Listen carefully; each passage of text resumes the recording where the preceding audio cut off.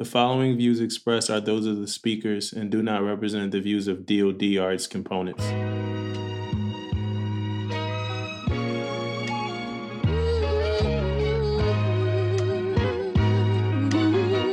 Pay attention, because you are now listening to Permission to Speak Freely. For the first time listeners, right? First off, welcome to Permission to Speak Freely. Yeah. A very, very sophisticated naval podcast, right? We've interviewed the likes of Elon Musk, Donald J. Trump, and President Joseph Biden. And we even got a chance to sit with the Vice President Harris. We've spoken with Henry Ford and Albert Einstein. Nah, I don't know about all that, right? But if you're a first time listener, I'll tell you this. It's been a while since we sat and talked to each other, probably like 3 weeks.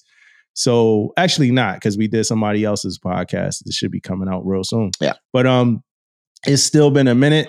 And so we just going to be all over the place. We're going to be all over the place. It's a whole lot to talk about, But if you are a first-time listener, I'd start off just by saying that my name is Damo, and I'm an active duty senior chief in the United States Navy. That's it. That's it. Of course, I'm Damon. Yeah. Of course, you guys already know me. If they a first-time listener, they don't know, so you can't really say. Okay. Of course. First-time listener. Damon, also an active senior chief in the Navy. Yeah, man.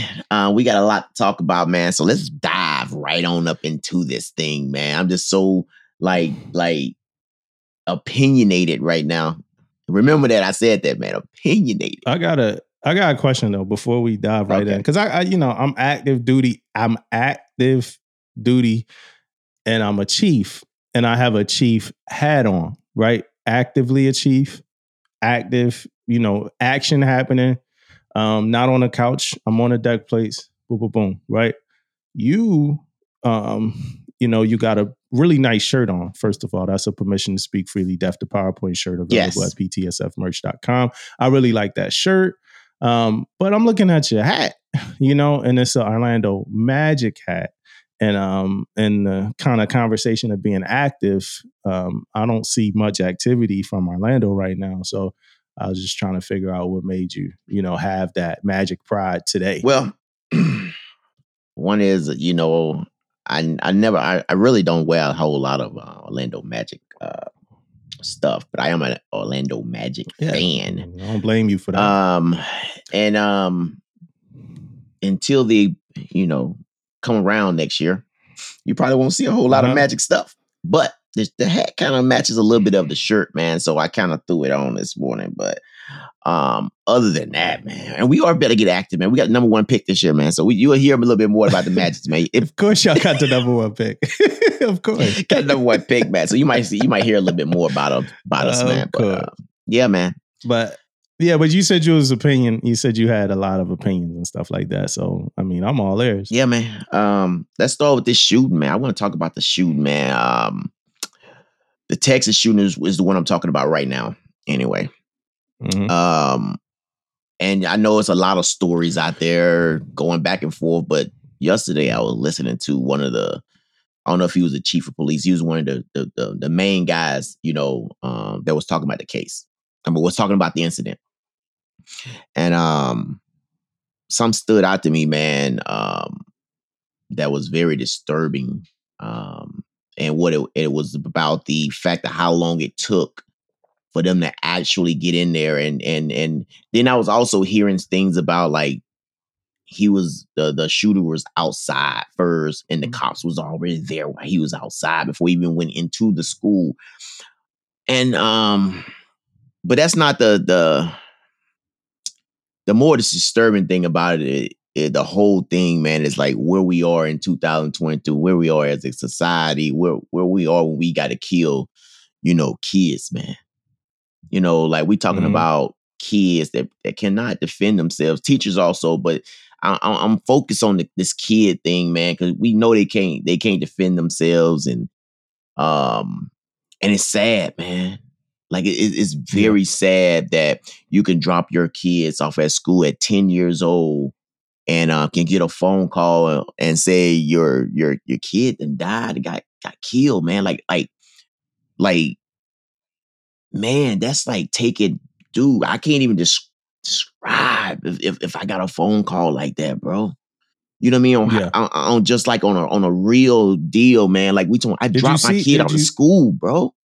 Yeah. Did you see the because in that same light, because I don't want to stop what you're saying in that vibe that you on, but did you see the email that went out to the parents, the message so the message pretty much was like this: it's an active shooter, police are on the scene, and then it was like a please don't come, message, something like that, and I'm paraphrasing the hell out of it, but it was like active shooter, police are here, please don't come.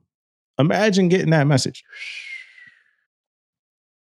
And that's probably protocol, because I mean, more people come just the crazier the scenario gets. Yeah. But it's like, I wouldn't be able to not come after you tell me it's a shooter at the school that my kid is at. Yeah. I'm on my way. Yeah.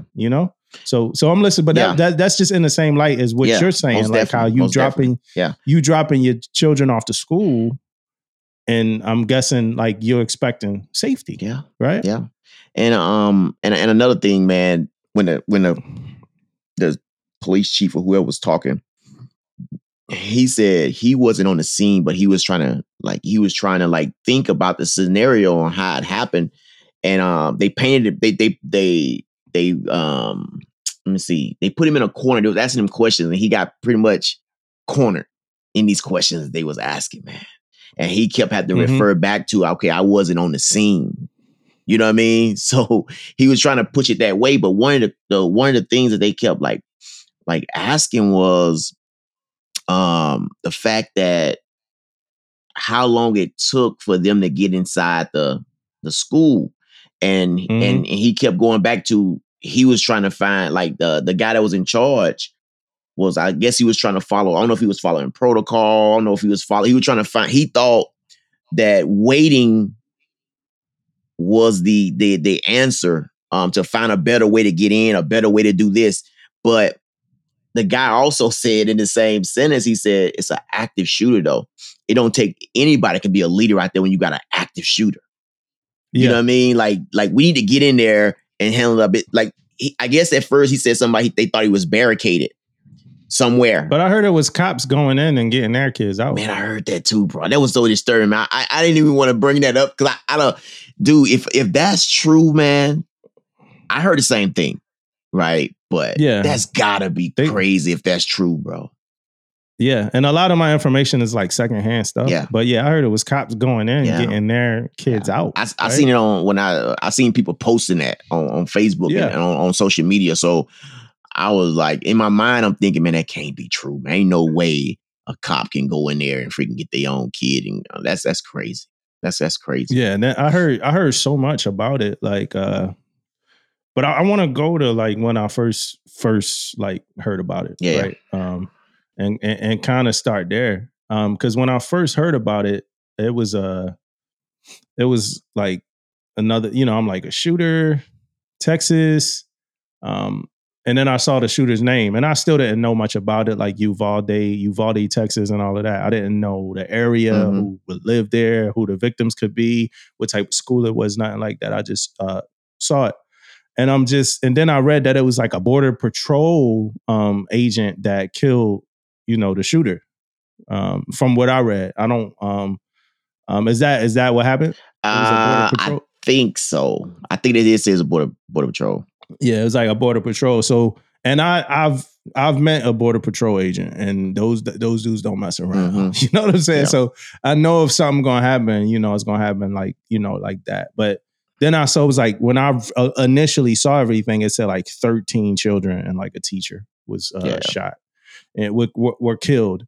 And now, as of today, it's saying 19 children and two teachers. Yeah. So I want to start out first sending prayers to the families of everybody involved in that whole story and that heartbreaking whole story. Like, that's just, in my opinion, those things should not happen. You know what I'm saying? They just should not happen. And that's the first part, right? It's tragic. It's just tragic, bro. Yeah. You know what I'm saying? Like you said, you don't prepare to like, you don't think about sending your kids, to school and like you have to be worried about their safety. Yeah. You know what I mean? And then you also don't think about, I don't think a parent like considers sending their kids to school that's like outfitted for a war zone either. You know what I mean? Like, I don't think a lot of parents, like the schools I went to growing up, they had metal detectors, they had armed guards. But I mean, we walked in the door and put our book bag through the metal detector. Yeah. Like they was making sure we didn't have weapons. Yeah. You know what I'm saying? And I know that, Columbine happened and a lot of things like that happened that would have, NTAs at a higher kind of threat, like kind of visibility level. But I mean, it never felt like the safety precautions were for somebody outside of the school when I went to school. It always felt like for us, the safety precautions was for us, growing up in Philly, going to school in that community. But so now we get all of these, like all of this commentary, right?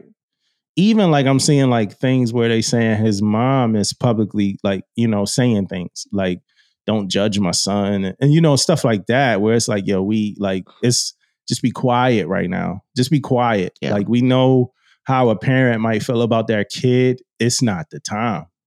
You know what I'm saying? And that's my thoughts about anybody that's talking when it ain't the time to talk. Yeah. Like for instance, like you saying you saw something, a press conference with the cops, right? Oh yeah. And then it's like, as a cop, I guess you have to talk in this scenario, right? But me personally, I'm not really trying to hear that. You know what I mean? And I never expressed any issues with cops or ever like, wanted to do anything like defund them or anything like that. But it's like if we out, right, and we get into like a fight, right, we get into like a scrap and you don't do nothing, right, and it's more than one person and they like pulverize me, right, but you don't really do nothing, I don't really want to hear you recap it. You know what I mean? Like even if we vibe out, even if we go somewhere after, like we go get sandwiches and drinks after, I don't want you to say anything about the fight if you ain't do nothing. Like, if you ain't do nothing and you watch me get my ass whooped for 4 minutes, because fights don't last that long. A 4-minute fight,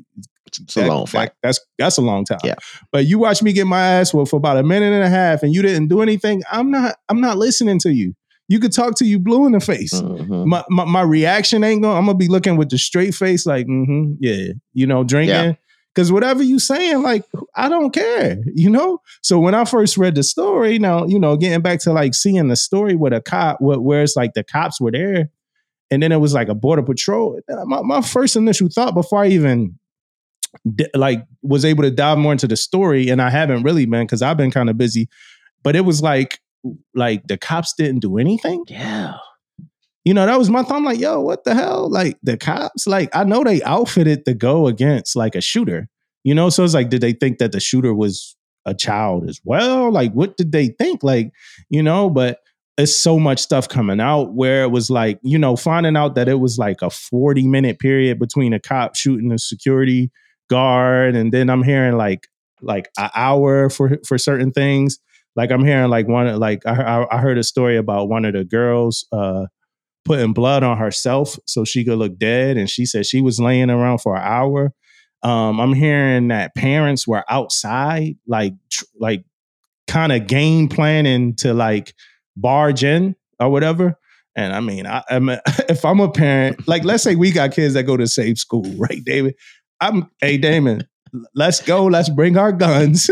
like we ain't gonna do too much game planning, right? And that's not on the parent. That's not on the parents at all, right? Because it's a crazy situation scenario. But yo, let's bring our weapons as well, right? Because I see a lot of people saying that too. Oh yeah, gun rights. Like let's support guns to kind of be able to defend against people like this. It's about 45 of us, 80 of us. We all got guns. Mm-hmm. Like, let's go. You know what I'm saying? Like, let's go. Well, definitely no game get our planning. Kids out. Yeah. Let's go get our kids out. You know what, bro? I mean? You bring up another point though, man. Like about the cops and the time they there and all that stuff, man. Like, so I don't know if you know, like in the beginning of the story, bro. Like I think he mistakenly came up on the school. He was at a funeral home. That. You know what I'm saying? It was like a funeral home or something across the street. I guess he was shooting at. He was shooting at it somewhere over there. Then he ended up at the school. So where the hell is the cops at doing all this time? He shot his grandma and first. shot his Then he drove to the. Then he drove. Yes. And he crashed into the funeral home or whatever. And then he went to the school. Yeah. You know, and then I'm hearing about the door being like ajar and things like that. To me, like none of that stuff, you know, like when we doing all these deep dives and we learning things and stuff like that. To me, none of that stuff really like has the impact that like the simple fact that we had a shooter go into a school and kill over at this point, I'll say over 15. We know it's 19, but over 15 children. Yeah. You know? So, but it's 19 and we got adults there too. Like, I don't care if a teacher left the door open. I don't care if this kid got bullied growing up. I'm gonna just be honest, you know. I don't care about none of that. And I have a soft spot in my heart for kids that get bullied and stuff like that. But I don't care about none of that. You know what I mean? Where I grew up, we grew up in I was talking to my wife, we grew up in like a neighborhood that was like kind of like gang condition, right? Meaning that when we went to school, it like since it was on like 16th Street, and I'm talking about middle school. I ain't even talking about high school. Yeah. When we went to school, it was on 16th Street. And you would have like, you know, in Philly, like it's not like gangs like Blood and Crip. It's like the neighborhoods, right? So you got like 26th Street, 27th Street, 31st Street, 20th Street, 21st Street. Yeah. Like it's different, you know, and if you from the projects, if you from the projects, then it's your project, right? So like Tasker projects, Wilson projects, stuff like that. So when we went to school on 16th Street, that meant that like, then that was all kids from the neighborhood from 31st Street down to 16th Street and even, you know, more forward, but really don't not really count after Broad Street, right? But so it's like a melting pot of all these kids from all these neighborhoods. But when you leave school, bro, like elementary school now, I'm talking, when we left school, I mean middle school, when we left school, it's different patches of people on the corners from different neighborhoods. So kind of like the welcome wagon for like the person from their neighborhood. Like, so you from 21st Street, it's like 10 to 12 people from 21st Street outside.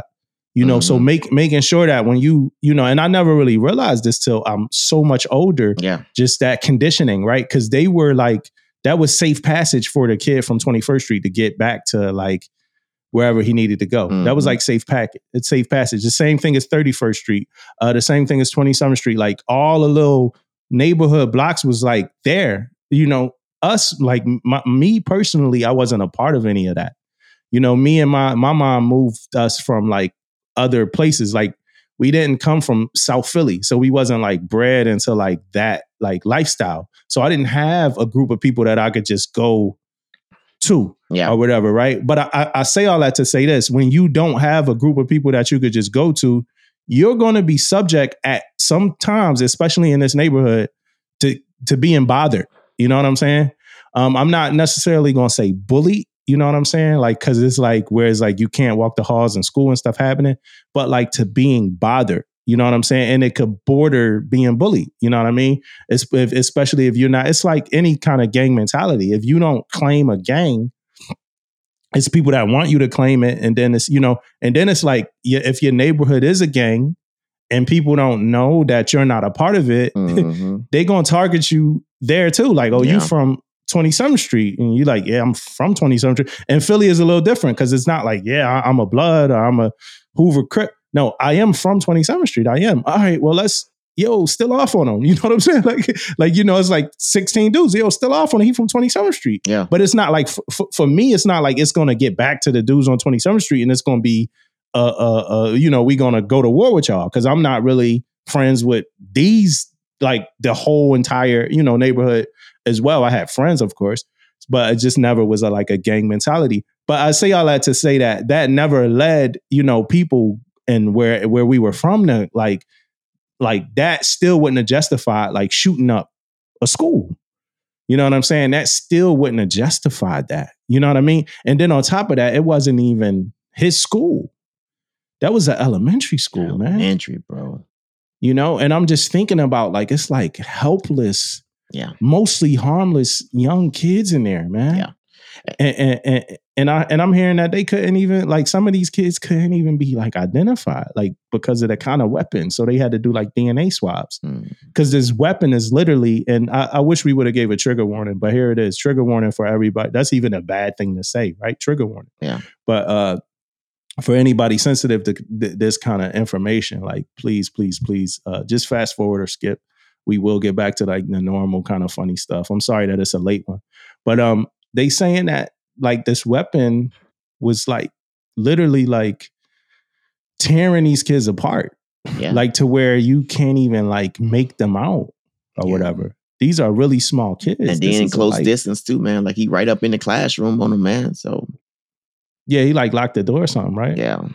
That's horrible, man. Horrible, bro. And I heard that they was calling the cops. I heard the kids was calling the cops. Yes, 911. Yeah. I don't understand, man. I don't understand. Then I heard a story that the cops was telling the kids if you're in there to yell or something, and then he was shooting the kids that was yelling. Like it was just a whole confusing. Yeah, it's just a whole confusing scenario. Yeah, that should never happen. This type of thing should never ever happen. Like, and I'm not. Yeah, what's up? I'm not. I'm with you. I'm not the guy to come talk to and what should we do now and all this stuff and all this. I'm here to tell you something has to be done though, man. Like something has to be done. And look, trust me, you guys didn't heard us say a million times and talk about mental health and all this type of stuff. The day ain't that day, right? I'm telling you right now, man. Like we talking about 10-year-old kids, man. Like I know a lot of people dealing with a lot of things. I know mental health is big and huge, and really haven't came out and said anything about mental health on this yet. Anyway, but I'm assuming it's coming. No, it's out. Okay, they've been talking about it. Okay, but I'm here to tell you, man. That's 19 kids, man. You know what I mean? Yeah, that's sick. 19 kids, man. So, what about guns though? What's your take on guns? Mine is might be unique because it's not. It don't lean to any side. Yeah, my take on guns don't lean to like any side. However, the type of gun, right? It's like an AR-15 or something like that. Like, what do we need that? Like, what do we need that for?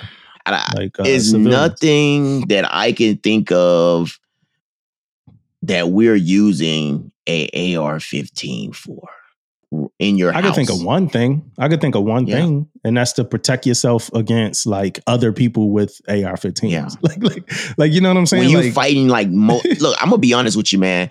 That any of those semi-automatic I'm thinking of right, semi-automatic, like machine gun type guns, whatever. They can shoot multiple freaking times and all that type of stuff. Like, I don't think it's no room for none of that, man, to tell you the truth. Like, why we need that in our house to protect ourselves? You get you a 9, you get you a 380, you get you whatever. I'm good. But we talking about those type of weapons, man. I don't know why. I mean, and I know people fascinated with that stuff, man. I know people love guns and love blah, blah, blah, and all this type of stuff. But right now, it is too much shit happening. It's too much shit happening right now to have those type of weapons now, man. Go ahead. And I know the type of gun is not going to stop like the crazy person from making a decision to do something. Yeah. And there's something that's like that they shouldn't do, right? I know that, right? You know, whether it be an AR-15, a 9mm, Glock, whatever. Like, I don't believe that, like, if somebody intends to do something, that something gonna stop them from doing something, whether it's illegal, and even if that mean them acquiring an AR-15 from somewhere black market type stuff, whatever, right? But it's like they super easy to get, like right now, like you know what I mean? Like this dude, I think this dude was a felon, right? His grandpop said he was a felon, so he couldn't even get a car or drive a car, but he was able to get a gun and ammo, like in this kind of gun. Like I mean, personally, I don't get it. I know it's some people that's like super duper gun advocate, like gun rights advocate. And I don't, like I said, I think we should have guns and be able to protect ourselves from like criminals and stuff like that.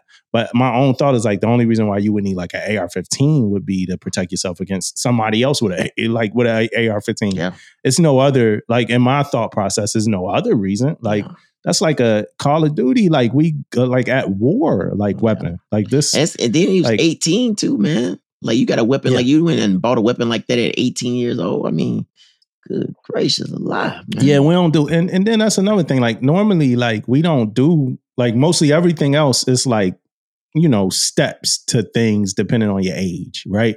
Like if you want to do like, if you want to ride a bike, for instance, like you start out with training wheels. If you want to do something, it's like starter things, right? Mm-hmm. But like with the gun, you could just go straight to the AR-15. Like it's not like, hey, look, before you get an AR-15, let's start you out with a nice, you know, 22. Let's start like, and then like, you know, if you can show us that you could be responsible for a couple years with this and this, and that's still me not understanding why we got people having AR-15s anyway. Yeah. You know man. And I'm with you, man. I'm not on either side of the gun laws and things like that. Don't know that much about it. You know what I mean? To tell you the truth. But I have been looking into give myself a gun like at the house. I have been looking into that though. But it won't be nothing like that. You know what I mean? It's like a maybe a 9, maybe something like that, maybe a revolver. I don't know. But I have been looking into it. But I just don't know, man. Like really, if I just don't know what is the like protocols. I guess I look up. I'm a most definitely do some more research on it. The protocols on is it that easy? Obviously, it is that easy because of the 18 and he you know, and then went and bought guns and ammo. So, but with that being said, man, why? That's the only thing I like to get answered though, man. Like, why? Is it that easy? Like, why is it that easy to go out and get a weapon? Like, and is it registered? I'm sure it is like registered. Don't you have to have some type of concealed weapon license and concealed? All type of stuff like this. I'm assuming you got to have. But can't say. But when you doing all that, like I said again, man, when people have intentions to harm and do danger and commit crime, they don't. And I know that, you know, and that's the biggest argument with like a lot of the gun rights activists. Like it's like, why get rid of guns when the criminal's still gonna get them? And when people make up in their mind to do things, the laws don't really matter because they decide to break the law. You know, especially some of these people that decide to commit suicide after they kill a bunch of people or whatever. They don't care. Hey, I agree with all that. But that don't mean I'm gonna make it easy for them to get it though. Right. You know what I mean? That's the only thing. You're right. A crazy person, they go, who knows? They're gonna do it. But yeah, we ain't gonna make it easy. Yeah, it shouldn't be. Yeah. It shouldn't be easy. You know. And then even with like being able to monitor tweets and everything else that like we see in hindsight about like people saying, my mom was talking to me. She was like, it's like, a lot of times when these things happen, you start to see a lot of people come out the woodwork like, yeah, he was disturbed. This happened or that happened.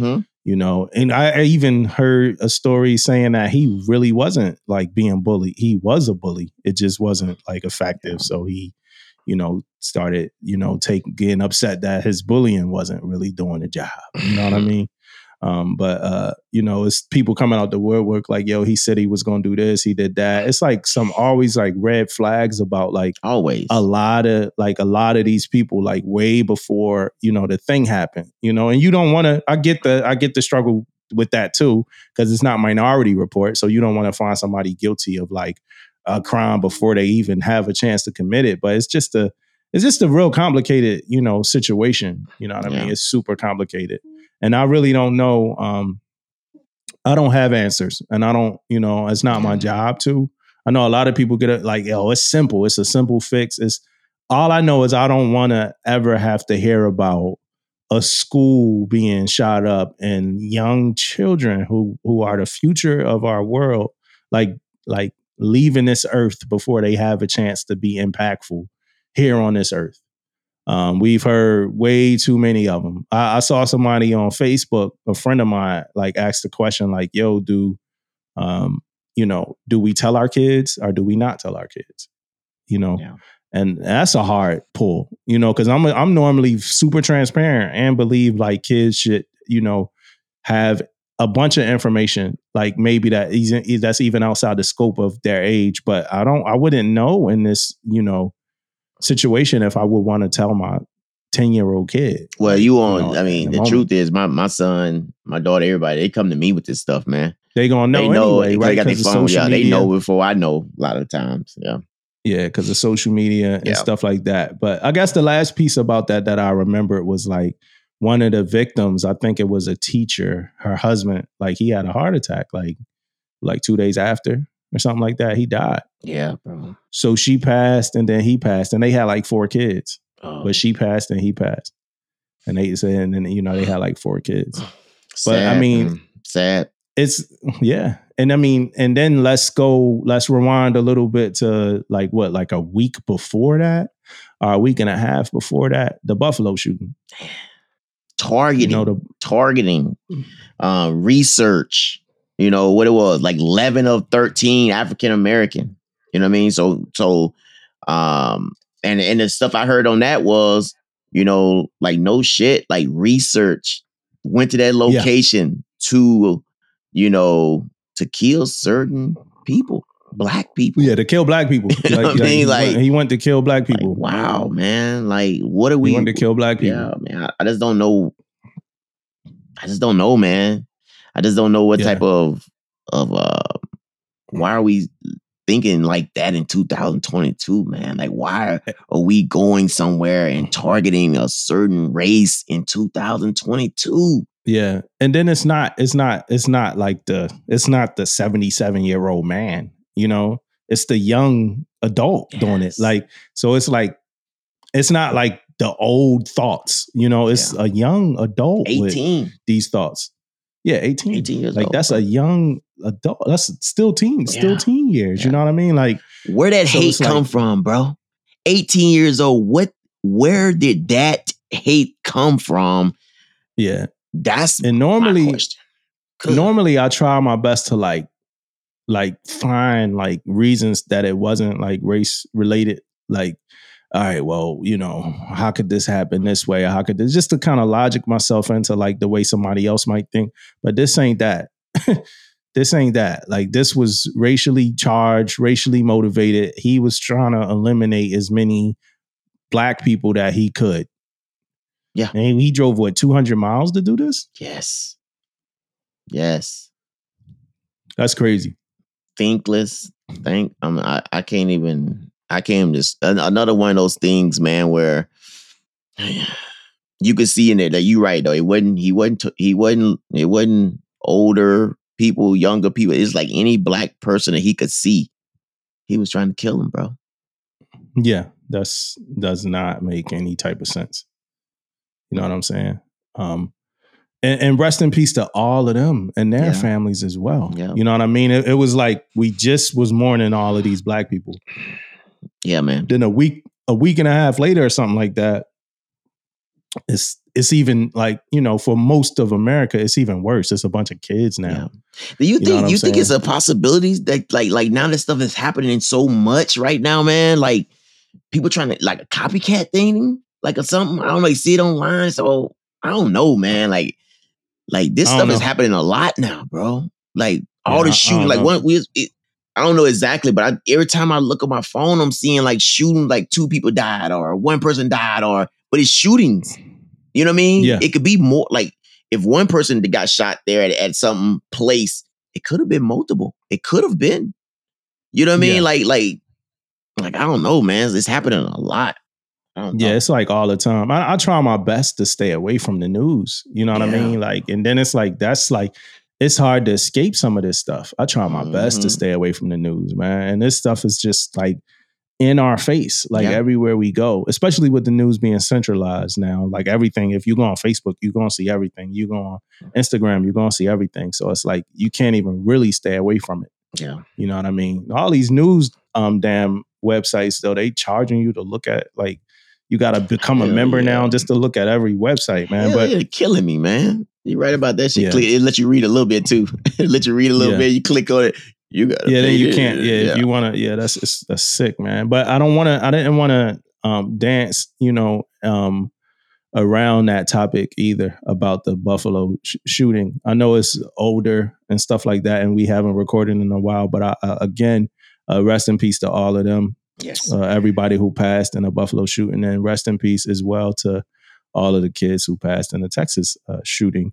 And rest in peace to my guy Ray Liotta, Henry Hill, man. Goodfellas, man. Yeah, man. That's my man. Ray Liotta's my guy, man. Yeah, man. Yeah. I like him in everything. A Marriage Story he played in. He even played in this one 50 Cent movie where 50 had to lose like 60 pounds or something or whatever. But Ray Liotta did great in that movie too. Like he always like, he not coming with like an accent. He wasn't coming with the accent. He wasn't doing I had to lose 60 pounds for this role or like the makeup. He's just Ray Liotta, man. Yeah, man. Like, he's just Ray Liotta, man.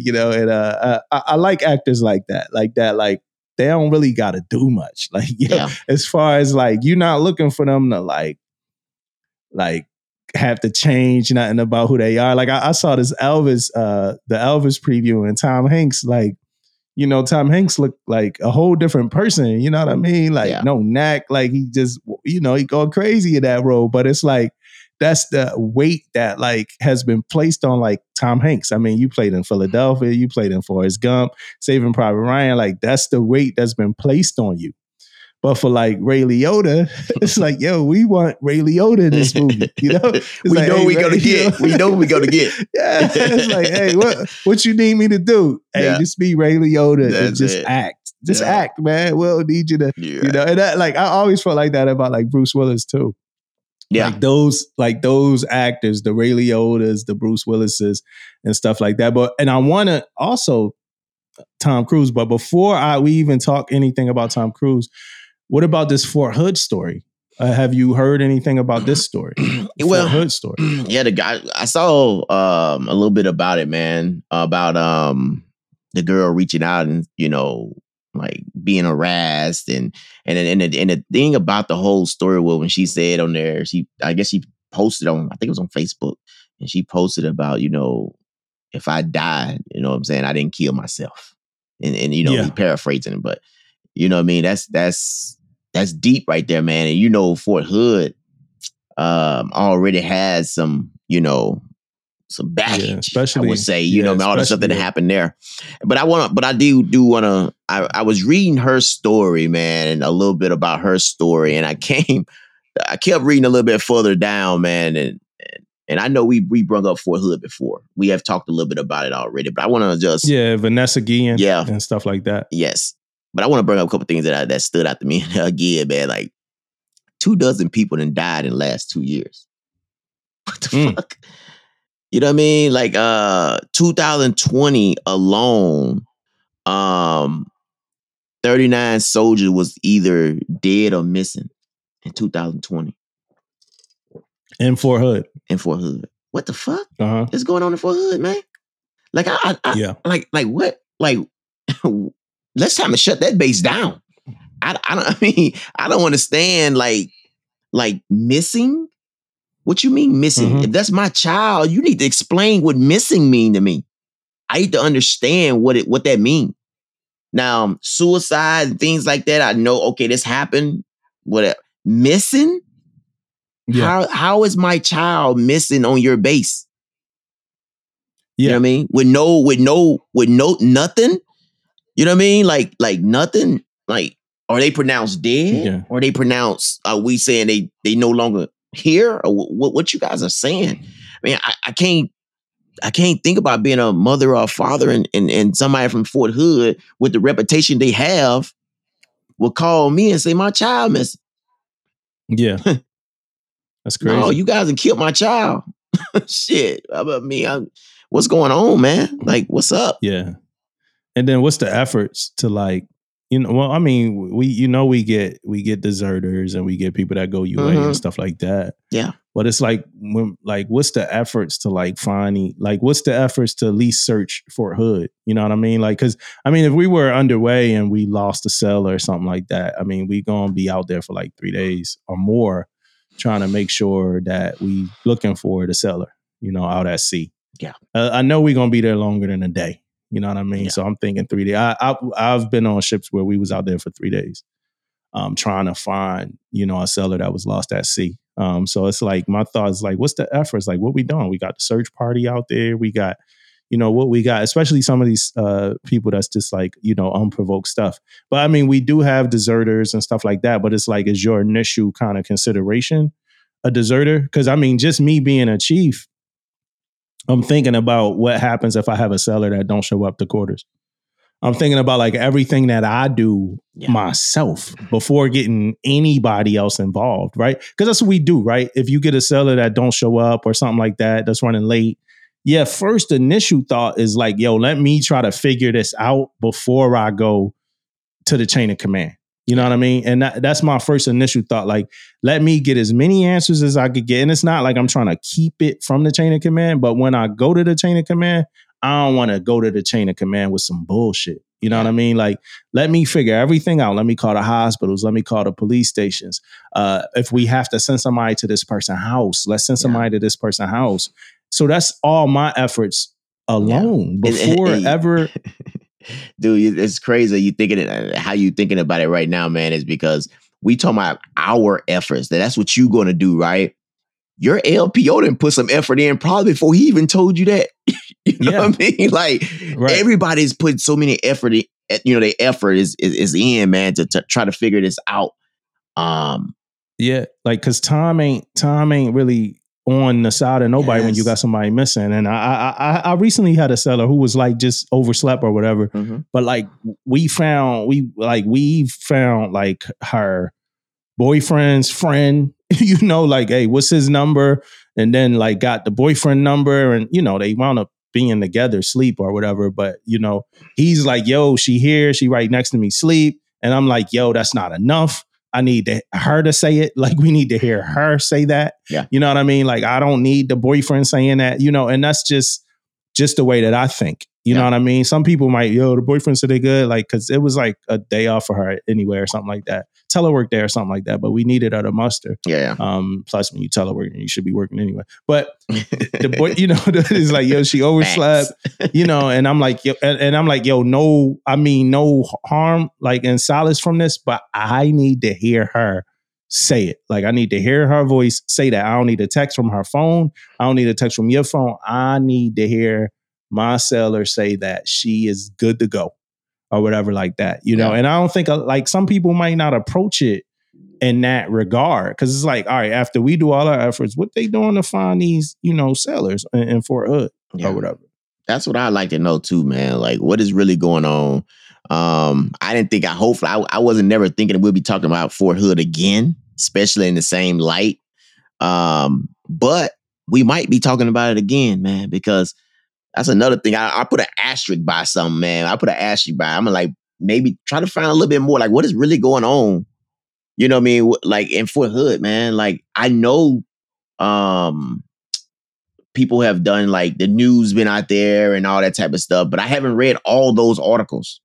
It may be more to it, and I just don't know yet. So before I get like too crazy, maybe they are doing something.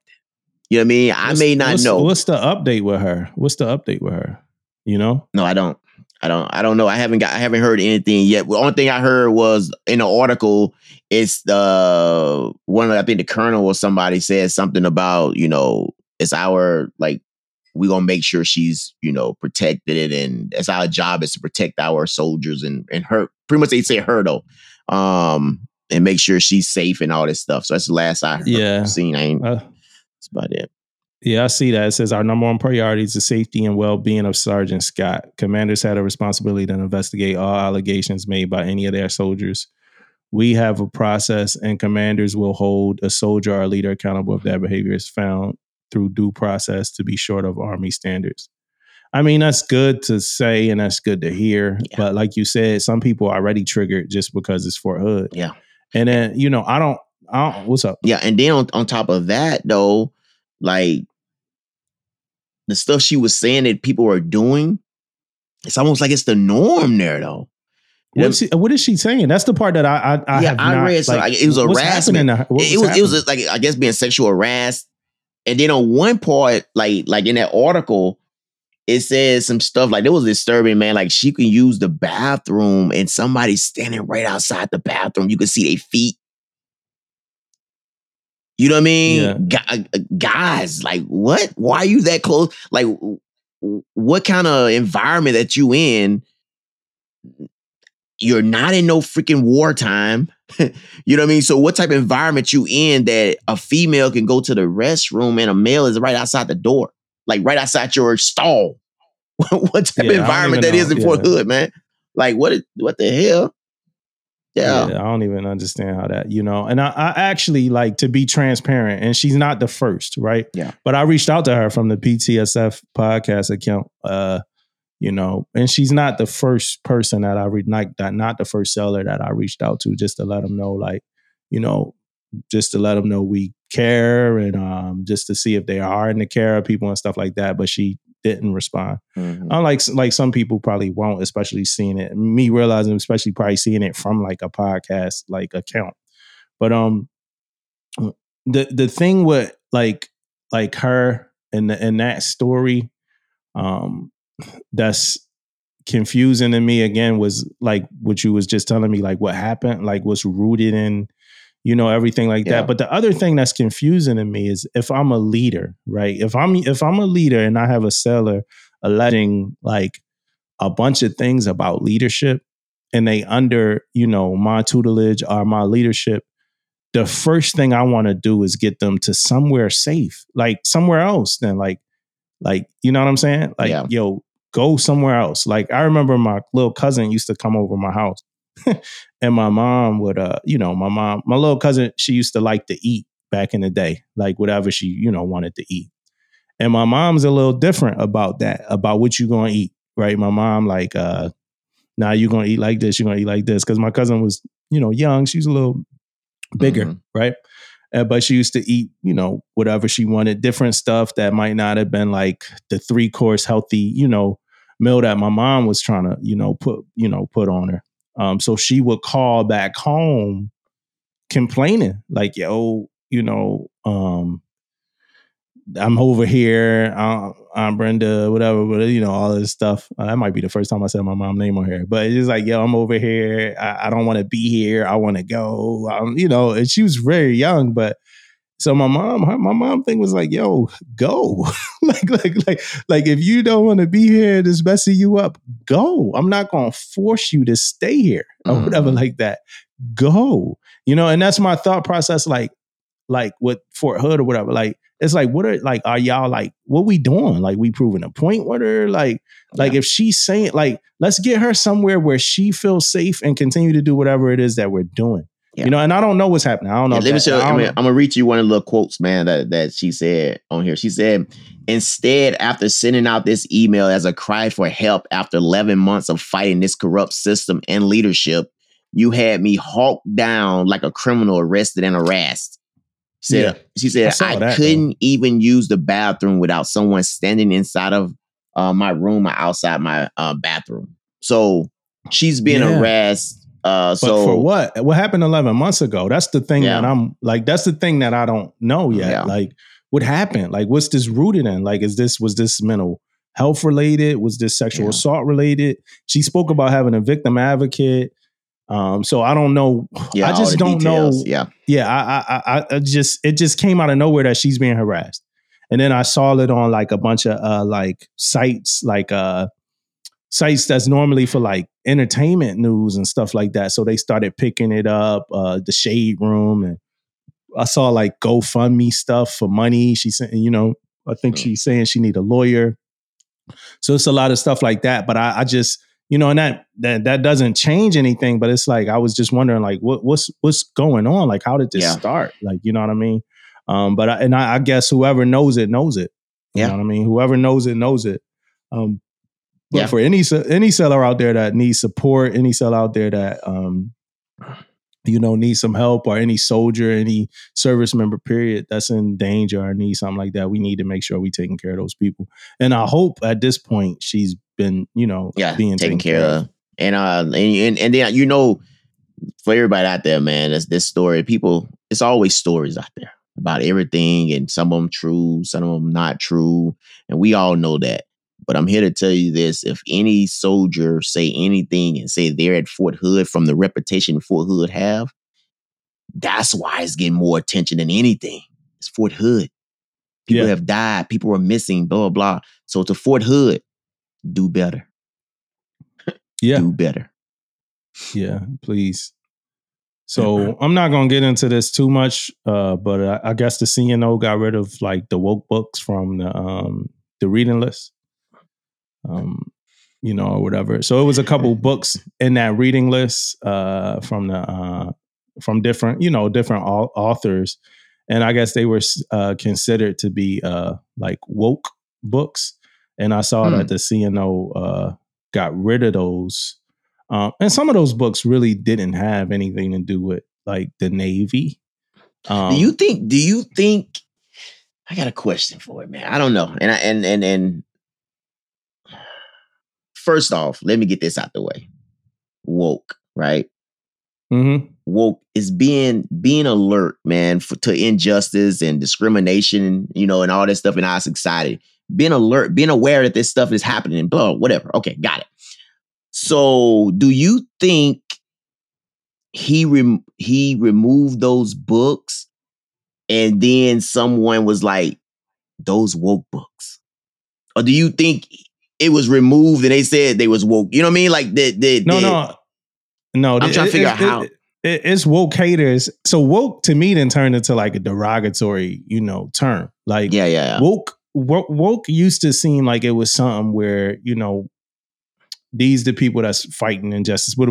But now, like, woke to me seems like it's a, you know, derogatory term. Like, to Netflix. Where that come from too, though? I'm trying to figure that out too, man. Like, where that come from? Like, now I heard a person was talking one day, and I'm overhearing them and they're usually like, oh, he's one of those woke people or some shit like that. Like, what does that mean? Like, what do you? Yeah, like, what does that mean? He's one of them, like it's like I was saying, he one of them killers. You know what I mean? Like, come on, man. Like, I don't know. It became derogatory. Like, I don't even really know what it means. I don't, you know, say it or whatever like that. But I mean, I know it got something to do with things that seem to be anti-racist at times. Or and I know some of the books that they got rid of was like the anti-racism books or whatever. And I've read a few of those books, you know, and I never come away from those books with like anger against like, you know, people that's not black too much, you know, but you learn about like our history that I don't think should be like hidden. You know what I mean? Especially knowing that like I was watching some other doc and it was saying like, you know, coming from like slaves, it got to like being a certain point where we can't trace our roots too far back.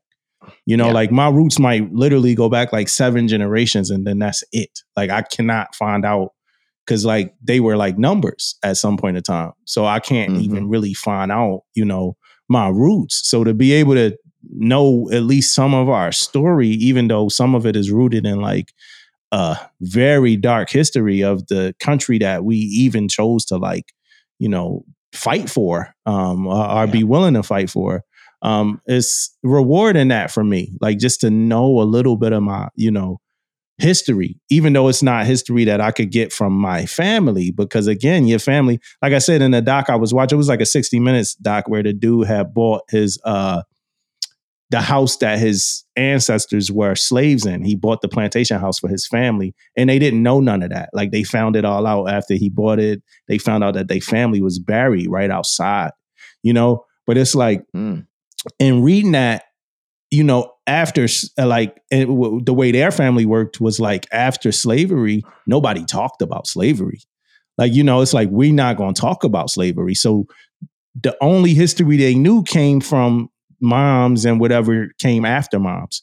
Moms never talked about her mom and dad who were slaves, you know, so they had none of that information. Their information started with moms. So whatever happens after this is our life. This is our history, you know, and that's the same for most of us African Americans. Like we can't go further we can't go past like the ships that were like, you know, stuffed with like black bodies or whatever. We can't go past that, like to like, you know, the trading posts or where they used to sell us at. Like our history, you know, so some of those books, like they about like it was a book called like The Complete History of like being African American, whatever like that. Like, so some of those books are like about like that stuff, you know, all the way down. And then, you know, they call it like anti-racist. And I know some people might be like, well, you know, anti-racist really mean racist, but no, these books, like, in me reading the books, I never took away from the books like, yo, I'm black for like and against everybody else or whatever. I never took that from those books. You know what I'm saying? But like I said, a lot of them didn't really have to do with the Navy per se. They didn't have anything to do in the scope of the Navy, but also it's some Brene Brown books about leadership that's not really in the scope of the Navy. And a lot of leadership books to me sometimes don't even mesh with like the Navy. Like, you know, it's like, oh yeah, you could go and take all your guys out and girls out on a retreat and y'all, no, I can't do that. like you know, like some of the exercises and leadership that they give even in those books don't really work with the way the military, you know, is structured. You know what I mean? You know, when you said something, you said something earlier, man, about like when slavery was over, no one talked about slavery, right? And my grandmother, man, was born in 1923, right? So meaning what I'm getting at is meaning she probably, like, her parents grew up. If she and my grandma, I'm assuming she knew something about that time back there. Then her parents, we talking about, grew up in Mississippi, so but we never talked about it. That's what I'm getting at. Like, we never really like talked about that stuff. Now I'm thinking back right now, man, we never talked about that. Yeah, no. You know what I mean? So yeah. Not gonna talk about it. You know what I'm saying? Not gonna talk about it. Yeah. All right. So let's talk about us for a second, right? Yeah. Let's get into us. We talked about the world. We haven't talked much about the Navy yet. CNO got rid of woke books. Okay. I don't necessarily get my reading standards from the CNO's reading list. Anyway, I look at it and I've read books from it, but I read books all the time. So that's not my sole source of where to get my books from. But let's talk about us, man. Like it's a lot going on, man. You got a surprise visit. Like, what's up, man? What's going on? So, yeah, I sorta got a kind of surprise visit. Oh, you knew? You was the one that knew? I knew. Let me tell you how it went down, man. Like, so my daughter knew too, though. She is like detective on his ass, though, man. She freaking like, he said he was coming home within this certain time period, so we just didn't know when. We knew it was coming up, though. So I guess every day she was looking at his location. Dang. Ain't that crazy, bro? So women, man. So she was looking at it. So on the phones, on our phones, women, all you gotta do is look at it. So she knew, she was in her room knowing that he was in California. Okay, you know what I mean? So she knew. I knew already because. So that's why y'all ain't sound that surprised when he surprised y'all. Yeah. Because I saw the video. It was like, y'all was hey, you dapped him up. Like, I was like, they not that surprised. But no, I already knew anyway, because he hit me up and told me that, so the same day, he said, hey, I'm coming home on Thursday, blah, blah, blah, at 8:30. So the whole day, I think he told me the day before, the whole day, I'm thinking I'm picking him up at 8:30. Yeah. You know what I mean? So I go to work that day, man. I didn't went out there. I didn't went around and had a little golf thing out there on base. I'm playing around out there trying to buy time. You know what I mean? I ain't want to come home and then go back out there. So I'm messing around. So I hit him up around about 3:30 just to make sure. I said, hey, bro, it's 8:30, right, man? Making sure, my time is right and stuff. Yeah. He said, yeah. I said, my friend picked me up at 8:30. Yeah, he a grown man, dog. He don't need you to come get him. Like, no, I got my ass out there. You say that shit in the beginning. Yeah, you trying to buy you time. Tell Your me whole day is devoted to being ready to pick him up. Dude, bro, I didn't get off like 11, 12 o'clock. But he never told you he needed you to get him, though. But he didn't. Why are you telling me 8:30 though, bro? Man. Wait, He look, just like, I got it. Like, I understand all that, man. But hey, if you tell me 8:30, I'm thinking I'm picking your ass up at 8:30. But it's all good. We worked out. So yeah, so he surprised you. He surprised y'all. Yeah, came in, knocked on the door, all his little friends and stuff with him, whatever. Yeah. So he had a squad with him. He had a squad. Squad was with him, bro. Squad dropped him off, and they stayed like 45 minutes afterwards. I'm for like, real? Get y'all asses out of here, man. Like, I'm trying to bond with my. But that used to be the move, like for me. Like that used to be my go-to. Like, and this was a different time. Locations wasn't on cell phones, but my sister don't care that much about me anyway, right? But she wasn't at the house anyway. But the surprising my mom move, that used to be the move, man. And it's like, it's a gamble because, this is a bad neighborhood. This ain't the best neighborhood. So somebody got to have a key. I don't want to just be out here in the uniform with the sea bag. So the first couple of times it was the uniform. Mom be crying. It's like a whole thing. That used to be I'm telling you, man, that used to be the go-to. It's crazy how when you get older, it's like, it's too much logistics. Like, I just can't do it. I need to, I used to stay, I go to sleep on the couch, surprising my mom. I go to sleep on like a little bunk bed.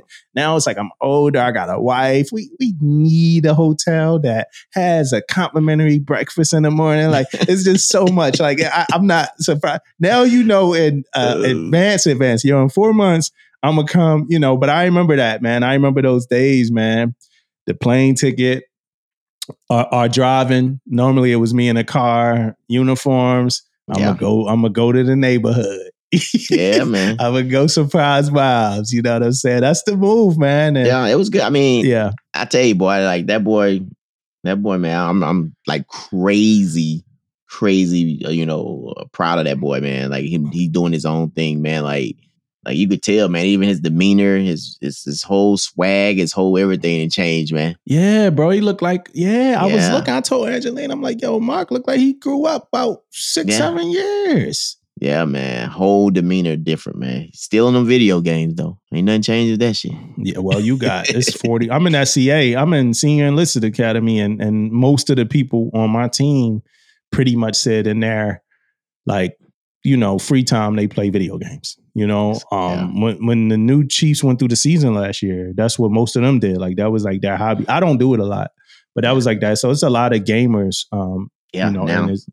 Different in this world. Times, it's a lot of gamers. Hey, so before we go too far into like ourselves, it is more like kind of like news that I want to get out the way. That's like not too happy, but this is an article from NBC News. It says the number of sailors who deserted the Navy more than doubled from 2019 to 2021, while desertions in other military branches dropped or stayed flat, pointing to a potential Navy-wide mental health crisis amid a spate of recent suicides, according to experts and federal statistics obtained by NBC News.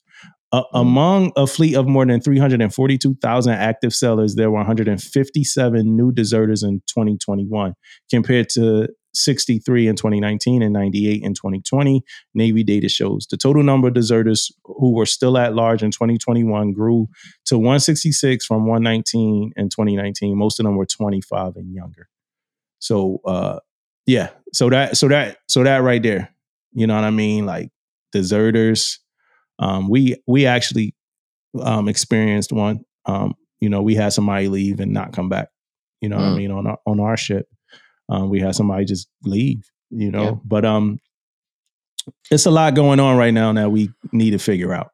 It's a lot going on that we need to figure out, and it's a certain age group. You know what I'm saying? That we need to focus and figure it out with. It said 25 and under. Yeah, I tell you this, man, is that I never looked at it like that, man, until I was looking at this article. I was looking at some of that news too, man. But like feeling trapped, trapped in a contract. Yeah. I never like looked at it as that, right? You got a 17-year-old kid signing a contract to be in the military for 6 years, 4 years, whatever it is. And I always looked at, you know what, I signed it. I got to honor my contract, blah, blah, blah. I did that. You know what I mean? That's what I did. And that's how I always looked at it. But, you know, is it a way we can write these contracts and things don't, everybody ain't meant for the military, man. Yeah. You know? And we also, we it's built in us, the people, I'm gonna say us, meaning the lifers, that you sign that freaking contract. You know what I mean? Do your time and get out. You know? Yeah, I mean that's honestly not built in me. But well, we disagree there. Yeah. So we on two different sides of the spectrum, which is good. I don't mind being on this side of the spectrum. It's a lot of lifers, a lot of people that probably listen to this podcast and listen to me that won't agree with me on this. You know, they will agree with you, and I understand that. Yeah. But it's not built in. I don't not get somebody making a decision to get out before that contract expires if they realize that this is not it for them. Deserting, I don't know about that. You know, my mind is not there as far as like desertion. So say what you said again about the part about the getting out. If I sign up for 5 years and in 3 years, I'm like, yo, I don't want to do 2 more years of this shit, then I'm not opposed to somebody finding out how to get out. Like, I'm not opposed to that. I'm not opposed to it's your life. Like that's 2 years of your life, your sanity, your mental health, and a whole bunch of other stuff. If you realize that, if you come no, you signed a contract, you have to do this for 2 more years. I don't necessarily buy into that. I don't know a way to fix it. I don't know a way to around it, the legitimate way, but I don't buy into like, yo, this is a volunteer service. You volunteer to come here, you know? Yeah. Is it like, but it's not, you know, you can't get out on your own, like kind of like Accord. I understand why we can't. I get everything. But what I'm just saying is, in my own crazy, weird head of mine, I don't think somebody should ride out something just because they signed a contract. It should be ways out of your contract. You know what I mean? If you could make that choice, like, yo, can I buy myself out? Can I do this? Can I do that? Like, I'll get out, I'll get a job and give incremental payment to like give y'all the money back for these 2 years that, you know, I'm wasting of yours, but I'm done with this. This is my life that I want to like. So that's my thing. And I you know, but and the thing about it is, man, like when I look at it like that, and I agree with you when it comes to, it should be ways to get out of the contract if you don't, you know, it ain't for you and all this stuff. But what I'm getting at is it's not. You know what I mean? It's not a way to do that. So when we talking to our sailors, we can't say, hey, you done 3 years. Let's figure out a way that you can get out of this if you don't want to do it no more. No, we got to tell them, hey, you got 2 more years on your contract. You got to finish those. You got to finish those 2 years. If it was a way I can tell them something differently, I would tell them something different. But I have no other thing to tell them. Like, if mental health and all that's different, we'll send them over there. I mean, what help. that mean for their life though? Like, all right, Mark, for instance, and let's say Mark signed a 6-year contract, and in 3 years, Mark like, yo, I hate this shit. Like, I cannot do another day of this. Yeah. You as his dad, you about to tell him like, no, you signed a 6-year contract, you gotta stay in it. See, that's where, hold on.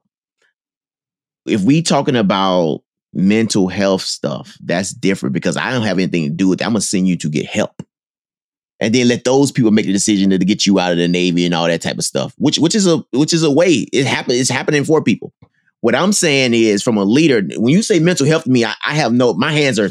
What if it's not mental health, bro? Like, what if you realize that, yo, I want to go to college? Like, there's nothing wrong with my mental health. Don't want to do this. Well, ain't you could, but see, ain't nothing we can do about that. Mm-hmm. What can we do? We could tell them, right now, it's no way they signed that contract. Mm-hmm. That's what I'm getting at is like I would like to get them out and let them go to college, let them do this stuff. But if you have it's just because, you know what I mean? I have no way of right now getting them out of the Navy just because they want to get out. If that was the case, bro, we'll have nobody in the first 5 years. In today's Navy, it's not true. I don't think that's true. I don't think that we're targeting. It's a whole nother conversation. I don't think we're targeting. And that's why in that other podcast, I said the military should be generally comprised of like people that like is willing to kill and die for the country. Right. People that's willing to accept that risk, that it's a chance that they could kill and die for the country. I don't think that, in my own personal thought, I don't know that we're targeting like the right demographic.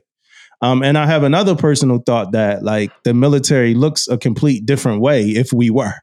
Like if we was targeting people that's willing to put their life on the line, like for our country and take somebody else's life, you know, if that was what was called for in that moment, I don't think the military looks like it looks right now. And I asked a friend, some of this stuff I don't want to talk about on a podcast, but I asked a friend of mine and then I was like, how do you think the military would look if we was recruiting the people that's willing to, and he said how it would look. And I was like, yeah, like that's exactly, you know, how it would look. That's exactly the demographic that the military would have. I believe that or whatever like that. But, you know, because I think if you're willing to kill and you're willing to die for our country, they two big decisions. Two very big decisions, you know, I think your motivations are different then. You know, so when you go somewhere and it's a person, you know, that you have a big issue with, you know, and this is not 100% scope, you know, because things could change. But, you know, some of these things you're not that focused on, because my main focus on is when it's time to kill for this country, I'm doing it. And when it's time to put my life on the line for this country, I'm doing it. That's why I signed up to join our military, is to protect the American people or whatever like that. I don't know everybody joined for that. I know people might have joined for people might have joined for college, joined because it wasn't no other option, join for benefits, join for this, join for that. Like how many people in the military we know that join to serve the country? You know what I'm saying? Hey, out of everybody, look, I'm going to tell you right now, and you make a great point. I won't take away from that. But how many people have you seen, heard of when they ask you, like somebody, it could be your CDB, and they ask to say, like, why did you join the Navy? I guarantee you, it may be one out of freaking 100 may say, I joined to die for my country and serve and all this. No one's saying that. No. Not a lot. Yeah. Like it's like college. Stuff like that. It's always stuff like that. Yeah. So that means that in my thought process, that means it's a big part of the decision-making process that wasn't there. Like the option the option of the will to live or die for, to kill or die for the country was that. Yeah. Did you how much of that did you factor in? Did we ask that question too? You know, that's my thought process. Like how much of that did you really factor in? You know, so we do these heroes of the week. These people that like committed to like the cause, and some of these people might not have necessarily signed up with those intentions, but when the time came, they, you know, made that decision. Yeah. I don't know how many people we have that's willing to. So, I mean, so that's all goes into like my thoughts, right? And I know I can't project it right on the scope of this podcast because we got to talk about like a million different things, right? But I don't think that we should lock people into things when they don't really value it anymore, and they probably won't add value to it anymore. That's just my thought, my own thought. Like if you realize in 3 years, this is bullshit. I'm just here I'm going to get my pen still, but I'm just here to do whatever I want to do until it's time to get out. I'm not really going to add anything to our military. It's like my mom and my little cousin. Okay, well, just go, you know. But like you said, you know, the delicate dance there is like you said, which I can't argue, is like if that's the case, then how many people do we lose in our first year or two? We lose a lot of people like that, you know. But then, like I said, who are we looking for in the military? Like we giving away $25,000 for whoever wants the money. Like who we gonna get like that, you know? But you know, that's my thoughts on that. And I know a lot of people disagree. I know a lot of people who disagree with me. I know a lot of people. I was talking to one of my junior sellers a long time ago, and she was talking about a seller that like, and that's why I can't like not keep the same energy. But she was talking about like a seller that like was getting like decided to like leave or something like that, or did something to leave before the contract was over. And she was like, that's cowardly. She should have wrote her contract out. And I'm like, well, at the end of the day, like who's the real judge of any of this, of her life? Is it like her? Is it you? Like who's the real judge of her happiness, her life, and what kind of like, gives her energy and, stuff like that? Because it might not be mental health today, but it could be mental health next year 2 of you being somewhere that you don't want to be. It's a lot of things that come along with requirements that come along with being in the military. And one of them in my thought process is like, respecting, rank, so respecting rank is one of them things that like you kind of got to do it. You know what I'm saying? In a way. We choose to do it, but it's a way like some of these juniors, they kind of have to do it. Like they might be somewhere else and they might like, if it was like not in the military, like somebody might have got punched in the face like 3 months ago. Yeah. You know what I'm saying? So when you're dealing with that and you're dealing with the realism of like, yo, I don't want to be here, and then you still making a choice to be like, all right, I got this asshole LPO every day that I just want to like smack one time or whatever like that. That's going to be a harder decision not to do that every day for the 3 years that that you didn't want to be here no more.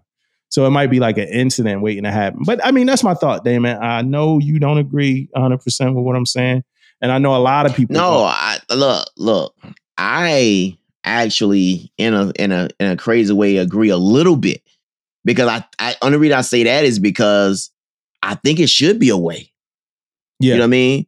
But my thought process is it's not. It's not a way. So it's like it's not a way. You know what I mean? So that's the only thing I got. I mean, I most definitely, man. It's like you're right. Like if everybody know it costs a lot of money to put a sailor through a lot of schools, a lot of this stuff. If you get out or whatever, you're gonna have to pay that stuff back. And I think that should be something that was written probably in their contract. If you get out before this time, you know what I mean?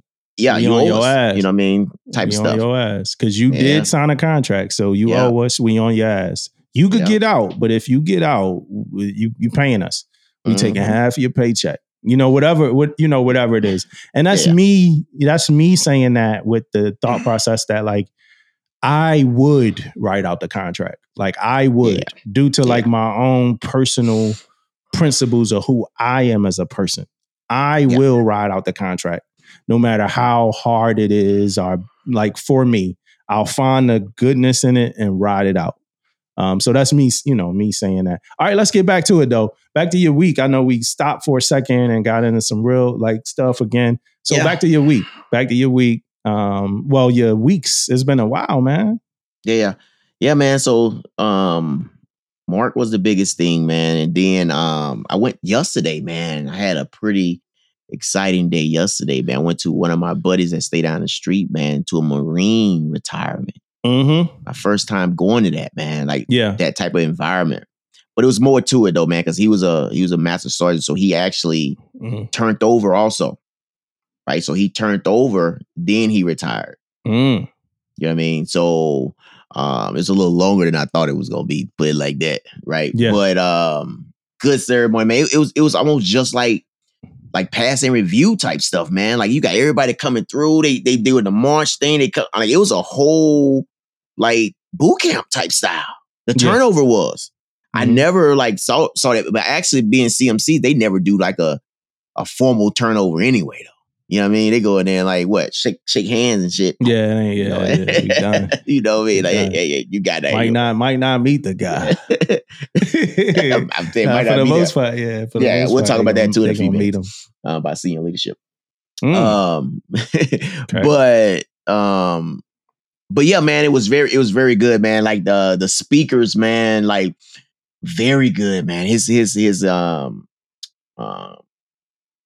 the person that was in charge, you know what I'm saying? Like the command, like she could speak, man. And she spoke in a way like I know you ain't got done with the SEA yet, but it was kind of one of those things, man. How they teach you how to like say things and do things and how to cue it. You may have like she had like a cards, you know what I mean? And she was cueing, like she did it the right way. Put it like that, man. And she missed nothing. You know what I mean? Sometimes you can go you can get to talking, and that's what I do sometimes, man. That's why I try to have something to cue up when I'm like talking for a while. If I don't have anything to cue me up, I will talk and forget little things. And then afterwards, I come back and say, man, I forgot to say this. Yeah. You know what I mean? I forgot about that. But, little things like that, man. So, but she had a little cute things out there, man. Boom. She wasn't missing anything, man. And she talked, man, for a while. But she knew about the kids. She knew about his mom. She knew about that. She knew about everything, man. She didn't miss nothing.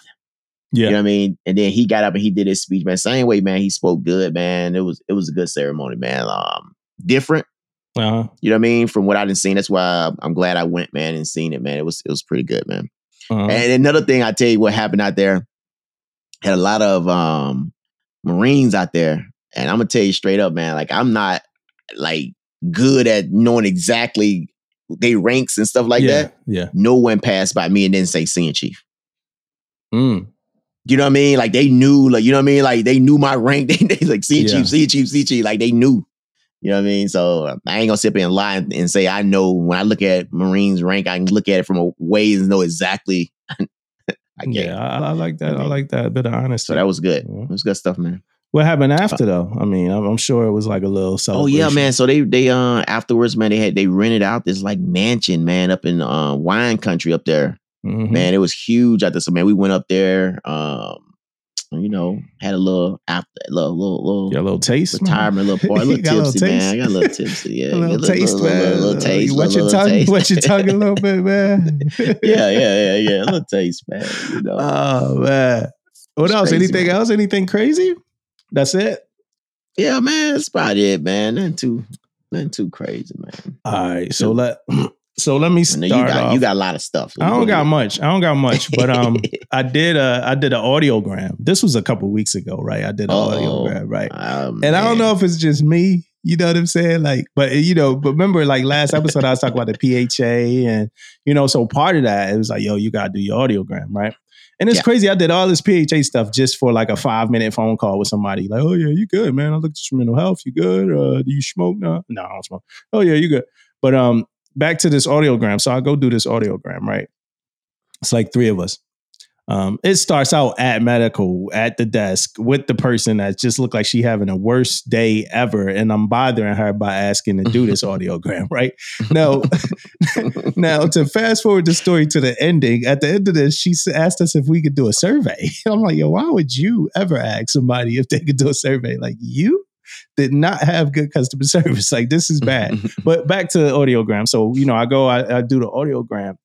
And at this age, I'm getting older. You know what I'm saying? So like, and I don't know if I'm the only person, I know we got like a nice aged audience, but I'm looking at audiograms. I feel like the way Tom Brady looking at Super Bowls, bro. I'm like, yo, I have to come through in the clutch. I got to hear all this shit. Like I got to hit these buttons when I'm supposed to hit them. Like I cannot lose my hearing, and I'm just trying to preserve you. We engineers, we work in loud spaces at times.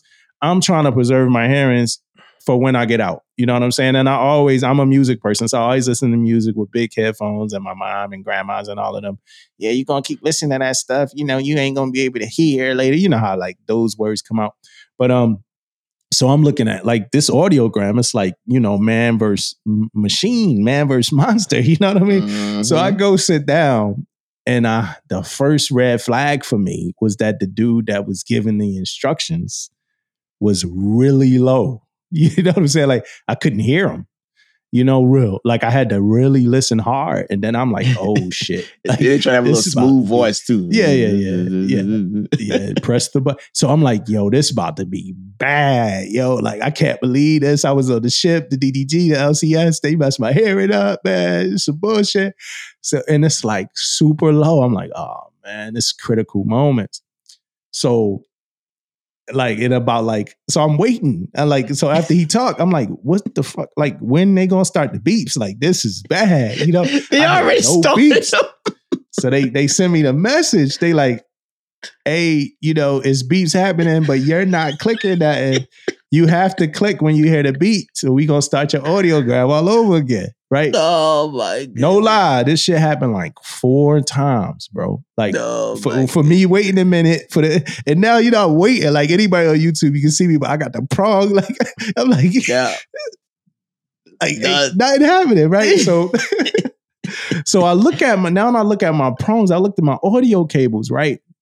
And the audio cables, they like kind of like coming out of the input.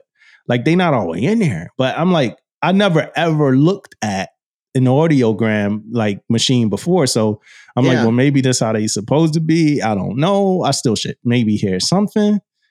Yeah. But that was the case. They wasn't in. Like, so eventually when I felt like I was up against, and I feel like as the person administering the audiogram, like you need to do your little, your little one time kind of look through to make sure we good. But that's neither here nor there. But like I finally stuck them in and then I was good. And then it was like a little spider. I don't know. It just caught my attention. It was like a spider inside the glass, just kind of living life. And that caught my attention for a minute. But the audiogram, like I never ever felt like this either doing an audiogram. That shit is long, man. It was long. Like I don't know. It really not that long, but I think it just seems long, bro. It was long. And I don't know if I made everybody else's longer because again, it was like 6 or 7 minutes before I even started mine. But it was like, yo, what am I here so long for? Like, how many times? Like, yo, test my ear. Yo, go to the different octaves, and that's it. Like, why we gotta do this 20 times? Like, I feel like, and then that made me realize, like, I cannot. And this is not a joke. I'm not joking. I'm not saying this to be comedic, but that made me realize I cannot do jail. I can't, yo. I cannot sit in a cell. That little box. That little bit of time that I'm doing my audiogram, I'm like, yo, what? Like, my life is different. Like, I don't have this time. Like, I'm an adult, man. Like, what the fuck is going on for these 20 minutes? Like, I'm an adult. Like, let me out of here. Like, you got it. Like, what's the decibels, man? What's the change? Let me get up out of here. You know what I'm saying? Yeah. You know what's crazy, man, about the audiogram also, man, is the fact that, dude, way before we came in the Navy, they was doing this shit in that box. It has to be a better way to do audiogram now, man. That shit gotta be a better way, man. Come on. No, that shit old, bro. That shit old. My wife graduated. She got her master's in social work. She's also in an honors program and like everything else. Congratulations. Yeah. It's big. That's big, man. It's big time. Big time. It's cool. She don't listen to the pod, so she's not gonna hear this anyway. She hear when we record and be like, yeah, I'll listen to the pod. You don't listen to the pod, babe. But she graduated. She got her master's degree, honors and stuff like that. I think she got bit by the bug seeing the people getting their doctors, their doctorates, their PhD. I got bit by the bug watching people get their doctorate degree because they got the funny hat, they got the little floppy hat, little Applejack. It's a different, huh? Yeah, you different. Like you different. Y'all got y'all square hats. And here I come with my little boingly joint. You know what I mean? Like we different here, man. And, but it was cool seeing it. And I remember it's crazy. I remember being young. And you probably heard this too young, because I feel like, when people grow up in the same kind of circumstances. But I remember being young and being told, like, yo, if you go to school to be a doctor, you're going to be in school forever. Like, yo, these people looked young. It's not forever. I'm the age of people that's been doctors already for like 10 years or something like that. 8 years. Like, it's not forever. Like, you just gotta be on it. You just gotta get it. You know what I mean? Yeah, it's not forever. It's definitely not, man. You know, it was a couple older, people you could tell they was in their 40s. They come back and got but that's still not even like looking at life now, now I'm not 14 years old. Like your 40s is still not really that old. You know what I'm saying? Especially now, when you're right, man. Especially when you became a doctor. Your 40s might be old enough to make it from mopping floors at McDonald's to like, corporate. Your 40s might be old to take that journey. You know what I mean? But like you a doctor already now. Like you could go do what you want to do. And then some of them was minoring in like some of them like double masters, double degrees. Like some people would be like, hey, they got a master in social work and a master in like education or whatever. So they good. They going right to some wherever they need to go, Yeah. The craziest thing about all this is my wife is right now studying for a cert, and that's why I like, man, college be pissing me off sometimes. You got your master's degree, but now you still really can't do much until you get this cert. Or the cert, or you could do more with it. But like I said, she got bit by the PhD bug, I think. She also had a party, a graduation party that she threw herself. She threw it. She kind of did it all herself, man. So that was like a big deal. She made the treats and everything herself. So that was a big deal for her, and Good life stuff, is, man. life is one of those things, man. Like I'm super proud of her, super happy for her, and just happy to be in the car while she's driving and watching her, observe, her life. I saw somebody say that recently, about like, yo, my picture perfect relationship is just having somebody to like be a fan of me, and then like me being able to be a fan of that person too, so we kind of trade off in moments of like admiration, I think, where it's like, damn, I'm sitting here watching her get her master's. I know she was there for me, like when I made chief and senior chief, and super proud. Like she kind of take those things like with more significance, I think, than me. You know what I'm saying? Because I look at some of those things like this is trajectory. Like this is what I'm working toward. This is what I've been kind of like working. This was it, But and I'm happy to have her around. Like, yo, celebrate this moment. Like this, So I'm happy for that. And I had to do that for her because she got so caught up in her party and, stuff like that. I'm like, yo, baby, make sure you celebrate this moment. Like you worked for this. You went through a lot. We lost a kid, surgery. Like it's a whole lot in this story or whatever like that. But speaking of like senior chief and chief, real quick, the results did come out for senior chief, master chief. We wasn't here for that. So congrats to everybody that I know a whole lot of people. I was like, Sam, I'm getting older. I know a lot of people that's making it, it's making me feel old, man. But shout out to all of them people that made it. All y'all. Shout out. Yeah, all for that sure, good man. work. Shout out, man. No doubt. Yeah, all that good work. All right, real quick. Let me get into Tom Cruise real quick. This was an inescapable conversation, but Top Gun 2 came out, right? Yeah. Before all of that, I'm hearing that Sellers was a little upset with Tom Cruise when he was on a ship. They called him an asshole and stuff like that. That's to be expected. I don't think Tom Cruise is not an asshole. You know what I'm saying? So I'm sure that he was like an asshole, and I don't even know what an asshole like. Is somebody an asshole because they don't want to take a picture with him? Didn't want to sign an autograph, whatever the case may be. Yeah. Do you think he has to? Do you think he Do you think he like? No, I don't. I don't think so. But I do think what I would have asked him to do though, if he came on my ship, I asked him to give 15, 20 minutes and put him a little table up to talk to people or sign autographs or something. What are you going to talk to them about? Scientology? I don't know. I don't give a fuck. Maybe not care about what Tom Cruise got to say. Yeah. Maybe to sign autographs though. You know what I mean? To sign autographs or something. Set up a little table. You're right. He don't have. He can do what he want to do. He Tom Cruise. He don't have to, sign any damn thing. You know what I mean? So, but Tom Cruise is an actor who made some iconic movies. He's not somebody that I want to know more about. You know what I mean? Now, if the CNO was around or somebody like that was around, then I would probably, and I'm about to say some good things about Tom Cruise in a second, but I'm that kind of person. Like both things could be true, for me. I don't care nothing about Tom Cruise.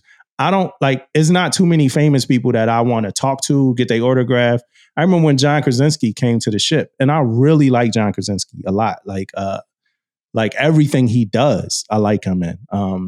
I think he could have done a little bit. I think he could have fought a little harder in the Doctor Strange movie or whatever like that. But I liked him in The Office. I liked him in Quiet Place. I liked him in everything. But I didn't feel the need to stop working, whatever light bulb I was changing or my guys were changing, whatever 13-week report we was looking at. I didn't feel the need to take 2 hours on my day to try to get a picture with him or take his autograph. And that ain't a knock to nobody who did, you know what I'm saying? That's cool. But I just don't look at celebrities like that. There's nothing that Tom Cruise could do to disappoint me outside of if he disrespect my wife. You know what I'm saying? Like, we got some problems, Tom.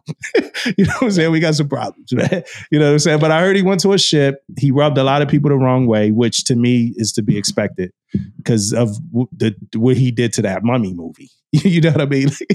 Like he went into that Mummy movie and changed the entire movie so they could Tom Cruise the movie out. And it like, you know, the Mummy, that was like a part of the AMC Monsters, like that was the Universal Monsters, like they were trying to create a universe, bro. Like with the Mummy, with the Wolfman, with like, you know, all of that stuff. And then Tom Cruise was the first out the gate. That's why they had like other characters in the movie, like Dr. Jekyll and Mr. Hyde. Like they had this whole thing, like Marvel, but Tom Cruise did this Mummy movie, and then it just killed the whole universe. Like I didn't even know that, man. Yeah, bro. Like I never heard, because they was like, yeah, Angelina Jolie gonna have her. They had great Benicio del Toro, Angelina Jolie, Tom Cruise. They had this whole thing lined up, ready to go. Russell Crowe. And like, it don't really look like Russell Crowe rebounded from that. You know what I mean? But Tom Cruise messed the whole universe up because he pretty much came into, Tom Cruise is bigger than whatever movie he plays in. Yeah. And I think that's why he does well with his franchise movies. Like the new Mission Impossible previews look incredible, right? But I think he does well with the franchise movies because it's already a Tom Cruise movie. Because like he came into the Mummy and that went from like a horror movie to like an action movie, I think. You know what I'm saying? And I didn't even watch it, but I you know, everything I saw had like Indiana Jones, Uncharted kind of like vibes where Tom Cruise was like a hero or whatever. Yeah. But now it's time for fairness. This Top Gun movie, we joked about it a lot, right? We did joke about it. Bro, it's recruiters setting up shop outside of the, I saw pictures. It's recruiters. They got cups, they got pamphlets, they setting up shop, bro. Hey, man. Hey, look, I don't know if this happened before when the first, you know, Top Gun came out and did that. But man, that shit is funny as shit, man. I saw the pictures too, man. I'm like, what? Are they serious right now? I don't think it happened before. I don't think it happened before. I think that we know the Top Gun effect now. So we gonna run with it, bro. But it's like the command. Did your command have like a Top Gun screening or anything? No. My command did. Like the observers, like it was like, yo, we looking for 30 people, you know, Top Gun to watch Top Gun. Pretty cool, right? You know, it was like it wasn't like Tom Cruise was gonna be there. It's like, yo, I'm gonna just go to like a worse theater than like the IMAX that I might go see it or whatever the good theater is to go watch Top Gun. No, I'm gonna just go. You know, I went to like iPick. Well, before I get into like watching Top Gun, this is the conversation that I wanted to kind of get off on. Then like we about to juice this shit. You know, the Navy, we about to juice. Like if you look at the recruiting posters, they already got like the Top Gun logos. Yeah, I know, right? We've been waiting for this shit. You know what I mean? Recruiters, man. Y'all going hard out there, recruiters, man. We've been waiting for this moment, bro. And then I'm looking at Tom Cruise. Tom Cruise on a red carpet. He got fighter jets at the premiere. Like only Tom Cruise could do this, man. Only Tom Cruise could do this. He got fighter jets like at the premiere of his movie, man. Like people doing maintenance on him and everything. Like, you know, he's flying jets. Like he could fly, man. He's like an expert pilot now. See, who knows? He may be. Shit. Yeah, Tom Cruise, man. He's an expert pilot. And then on top of this, you know, he already like learned this movie's like 30 years. Like, well, the space between both movies like 30 years old. Tom Cruise learned how to fly, and then the cast had to learn how to fly. Like, so the scenes in the aircraft is them shooting them scenes. Like they flying, they're actually shooting those scenes, which I think is really super cool. Right. But again, the Navy recruiting off we gonna milk this. I'm looking at Jamie Britt from E14, and you know she a recruiter. I'm seeing everything she's sharing, so it's a lot of Top Gun, you know, stuff. You know, just coming out. And I mean, why not? You know what I'm saying? Why not? Why not? Why not? You are already giving out $25,000 to $50,000. You might as well freaking, you know what I mean? Yeah. Put that on there too. We had a post. Where the post said on the PTSF page, it said something about Top Gun is the reason why we got so many disgruntled swoles out there right now. You know what I mean? Like, because everybody wanted to be. I worked at the academy, and then whenever I talk to an officer, I'm like, "Yo, what do you want to do?" I wanted to be a pilot. Why? Everybody wanted to be a pilot. I saw Top Gun. I wanted to be a pilot. What I'll say is this new movie will most likely have the same effect. All right, so so we talked about that. We talked about the Navy. Were you anticipating to watch this movie? I don't think so. Huh? I am gonna watch it, but I ain't gonna lie, I wasn't planning on watching it. I was gonna wait till it come to either HBO, some kind of streaming. I was gonna wait to watch it when it come on one of my streaming apps that I have. But I don't know, man. It depends on what you finna say. So first off, the Rotten Tomatoes score and everything, it was like the audience gave it like a 99% Rotten Tomatoes score, and then the critics gave it like a 97, and then it screened at the Film Fest, and it had a 6-minute standing ovation. So like all the reviews were like, all of the reviews was like, yo, whatever you expect out of this is better than your expectations, right? I'm reading reviews about like Tom Cruise saving cinema. I'm reading like it's like over the top, like kind of like reviews for this movie, right? I'm like, damn, that's like one of the best reviewed movies in a while. And then I thought it was cool because it wasn't Marvel. It's not Marvel. This a big deal, and it's still. I'm a fan of the movie star. So and like the person that Tom Cruise, Top Gun. Like, I'm a fan of that still as well. Like, it ain't too many people. It's not too many actors that we have that's doing that. I think we just lost one, actually, recently. We probably just lost a movie star. So I'm a fan of all that. But watching this be like the best reviewed movie that I've seen in a long time, like really over the top reviews. I'm like, yo, did Tom Cruise pay these dudes? Like this is just Top Gun. Like, ain't it? You know what I mean? But it's like, damn, so good, huh? So that was good. So that was decent to see that too. And then I know that, on top of all that, I know that they had this movie, right? For a long time. They had this movie for a long time. This movie was done like 3 years ago or some shit, right? It was done for a while, and the streaming services were actually trying to get it. Amazon, different services were trying to get it, but they held out because they felt like they had something special. So they wasn't giving this movie to any, like for a while. It's like, because COVID, right? Yeah, because of COVID thing. COVID, and everything else was going to streaming. Everything else was going to streaming. But the Chris Nolan movie was like Tenet was like one of the few movies that didn't go to streaming during COVID. Chris Nolan was like testing the waters or whatever. But like Top Gun was like, no, we not. We wait until the theaters open up, and that's what we doing. So they held out. And I was like, I'm like, damn, like they being like real stern about holding out. I can understand why they did, and I understand why they wanted people to watch this. You should not watch this movie at home. Like, that's one thing I'll say. Like, do not watch Top Gun at home. Watch that shit in the theater, the biggest theater you could watch it in. I will say that. But let's all right, so I talked about the streaming services. We talked about military. It's another aspect of, so Tom Cruise. As a kid, I loved Tom Cruise, and like all of the movie stars, like there's not many Tom Cruise movies that I didn't like, from like Cocktail to like Mission Impossible's, like every single one of them. I still love every Mission Impossible movie he plays in. But I know that Tom Cruise is somebody that people have issues with, and stuff like that, like due to some of the things that happened with different places he's been in and people catering to him and stuff like that, right? I know all of that. And I believe Tom Cruise probably is a narcissist and probably is an asshole and all of that other stuff, right? But I can separate that from me wanting to watch a movie, right? Yeah. So, but the thing about Top Gun, I will say, I'm not going to say anything about Top Gun really, right? The movie. But I will say that before the movie starts, it's his ass. Like he's sitting in the theater, like, hey guys, it's me, Tom Cruise. Yo, just put the movie on.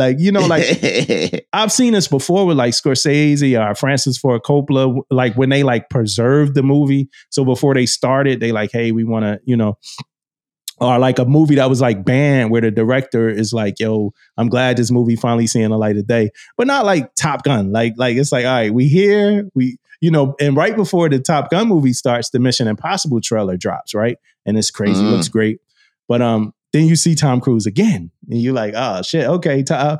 And he like, yo, you know, I'm happy we made this movie out of love, and you know, all of that. Enjoy it, you know. And then the movie starts, and I'm like, yo, this dude is a narcissist, man. Like, you know, like he's like, that's just who Tom is. And I like Tom. I like Tom, and I know that he like a narcissist, and I know he probably like an asshole. But again, I don't want to hang out with Tom. I don't want to fly in the jet with Tom. None of that shit. Exactly. Yeah. But the movie is good, man. It's good. It's a really good movie. I damn near cried, man. Like I damn near cried. Like, but it was like tears of like, it's like when you watch like a sport. Remember them old sports movies, man? Like Rudy or whatever. Like them old movies where it's like they back against the wall. Like how they gonna get out of this? Then they like victorious or something. It was like that. Like, you know, like Tom Cruise had you like on the edge of your seat or whatever. Yeah.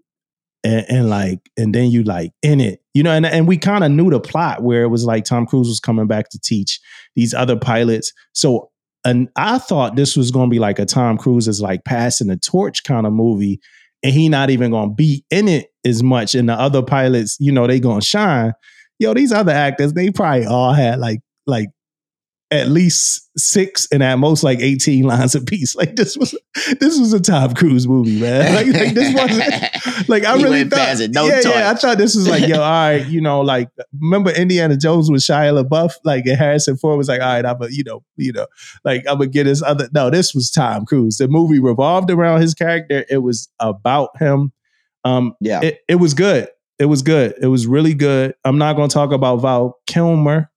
But I know the news came out. His daughter said she was proud of him for being in it because we know, he's dealing with a lot of health concerns, and he was in it. He was in it. Like he probably got the most important scene in the movie as far as the way the movie is driven. But I will say you should go see it as soon as you can. You're gonna leave out that movie pumped up. You're gonna leave out that movie feeling like the way you should. And it's no other movie that like has done that in a while. You know, it feels like you like it's like what we love about movies, right? And that's what Top Gun was. Like what we love about non-Marvel, and I gotta say that, like it's what we love about non-Marvel movies. If I feel like a kid again, it's like it's like you get some of the vibes is like 80s vibes. This movie came out the first Top Gun came out like the year I was born. You know what I mean? But it's like, this was a good movie, man. This was a good movie. Tom Cruise is still a movie star. Tom Cruise is a damn superhero when it comes to Hollywood, in my opinion. Like he still has it. Like he still got it. He still got the wearing the glasses, the aviator shades, still taking his shirt off, still got the $1 million smile. You know, I might be a couple thousand of Botox, you know, added with that, but it's good though. It's good. Another Tom Cruise movie that I could say that I love, you know, and that's all I'm looking for out of Tom Cruise. Yeah. You know, I'm most definitely gonna go check it out, man. You know, so that was like a mini kind of, but that's important. Top Gun is important. And then when you come back, we can maybe do like a real actual review. I know that probably felt like one, but when you come back, we could probably do a real actual review of no doubt that. Now I know you had some stuff you wanted to talk about though, man. Yeah, man. I did have some stuff I wanted to talk about, but my notes went away. But yeah. Well, real quick. What'd you got? Go ahead. No, I was about to go in on it. Oh, you got it? Yeah. Well, I ain't got it, but I know what it's about. So one of the things I want to talk about, man, I was on a ship, and you guys know I always, you know, talk about these little stories on the ship. I talk to sailors, and I know Dumbo going, you know, he got a little smirk when I say this. Sailor asked you why what motivates you to stay in? No, not that, not this time. But I got this sailor. So they had a first class that came on board, been on board like 4 months or whatever. But this the second class, I guess before that, was like running the show, running everything, you know, the go-to, all this type of stuff. Right. So when I get on board the ship, you could tell the first class is like, it's like he's like, you know, drowning, you know.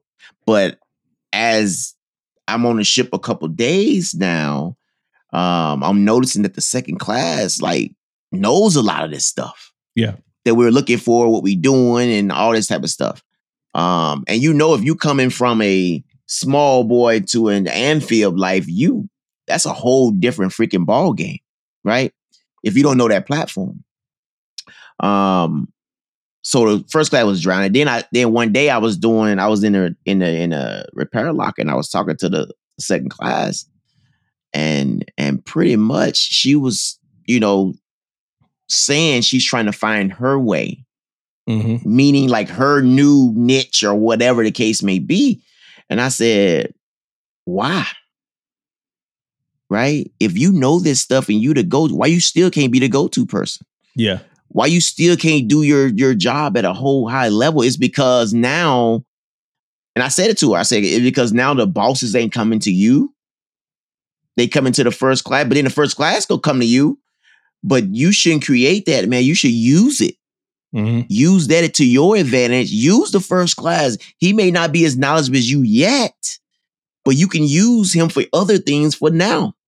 Like making sure you get your paperwork, making sure you get this or whatever the case may be. Then you guys have that conversation.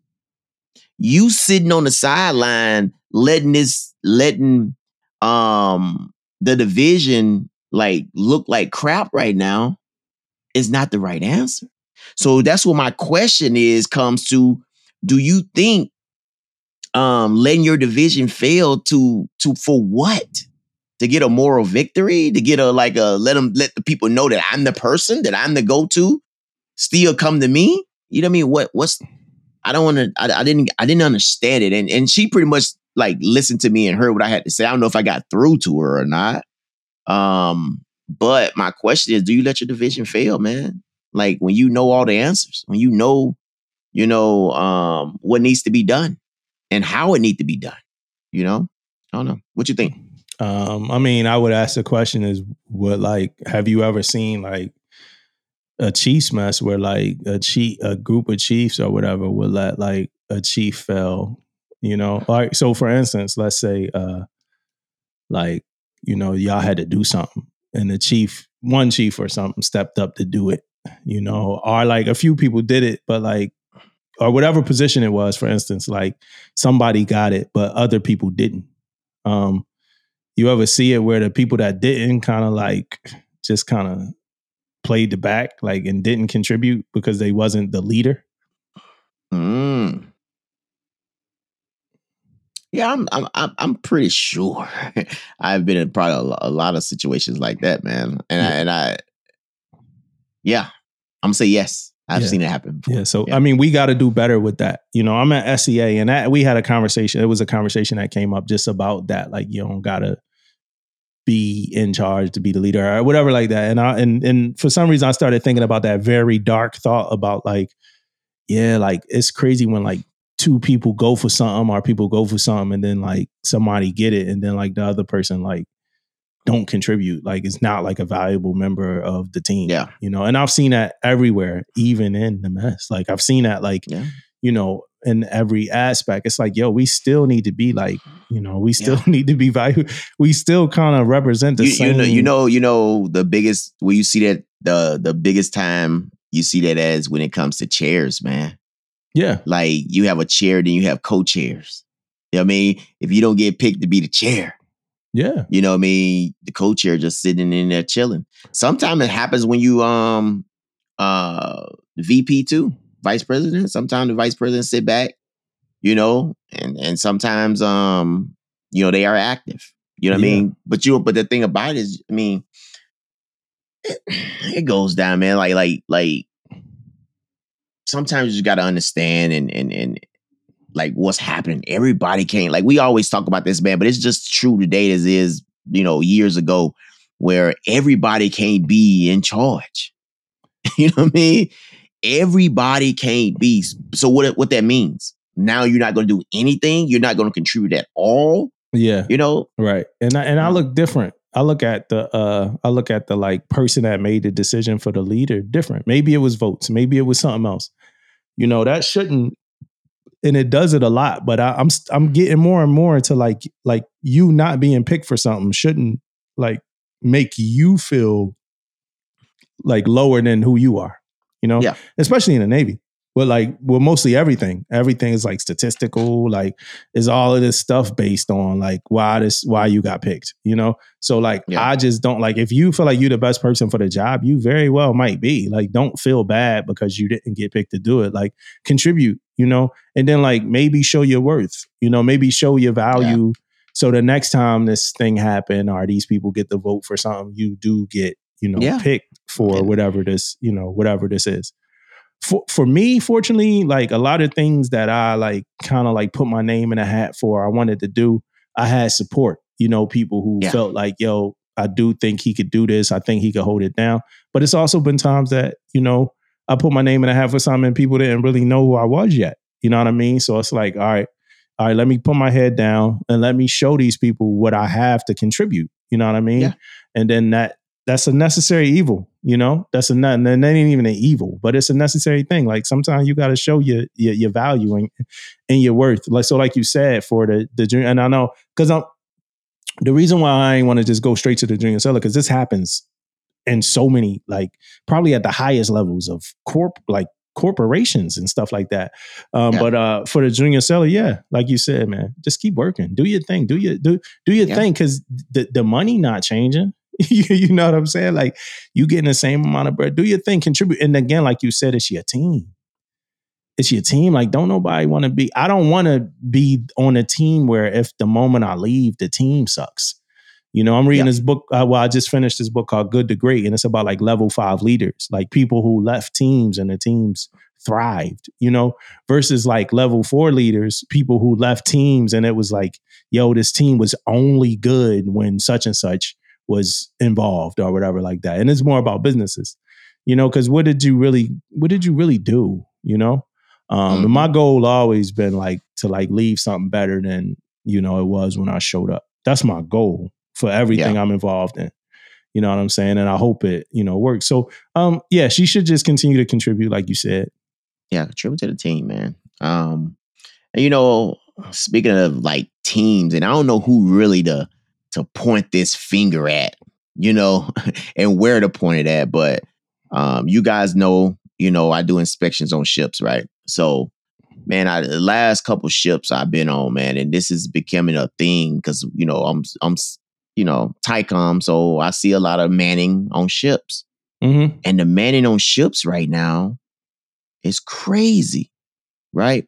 We now do, look, it got so crazy. I just sent I sent a senior chief and a chief to a ship. Yeah. Because they didn't have the right manning from my department. Right.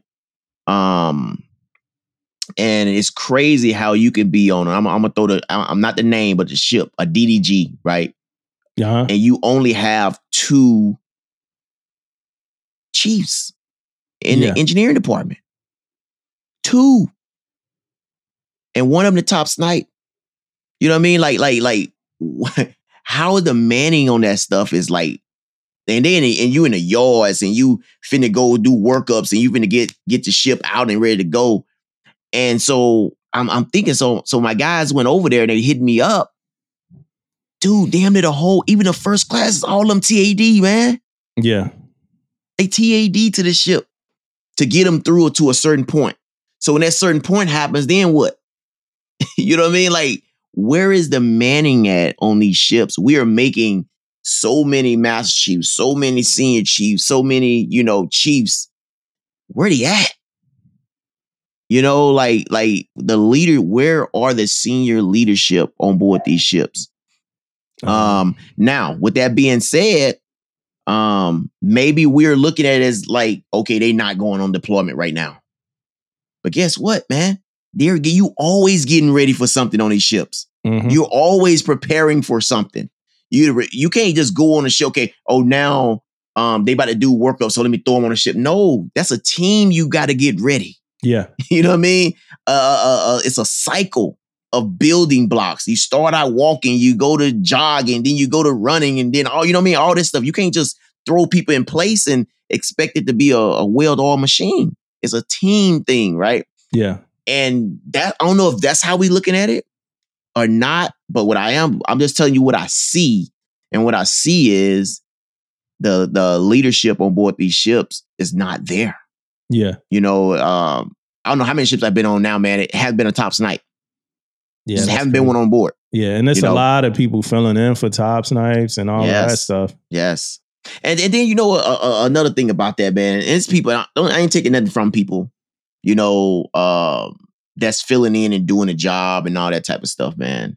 But my question is, like, we got people out there that could do this job. Why are they not on these ships? You know what I mean? Like, it's only on a DDG. I'm just talking about a DDG right now. You build it for like I think it's 2 or 3 senior chiefs on board the ship. Yeah. Right? That's it. You know, why we can't where they at? Where do you think they at, though? I don't know, man. I don't know. I'm gonna tell you.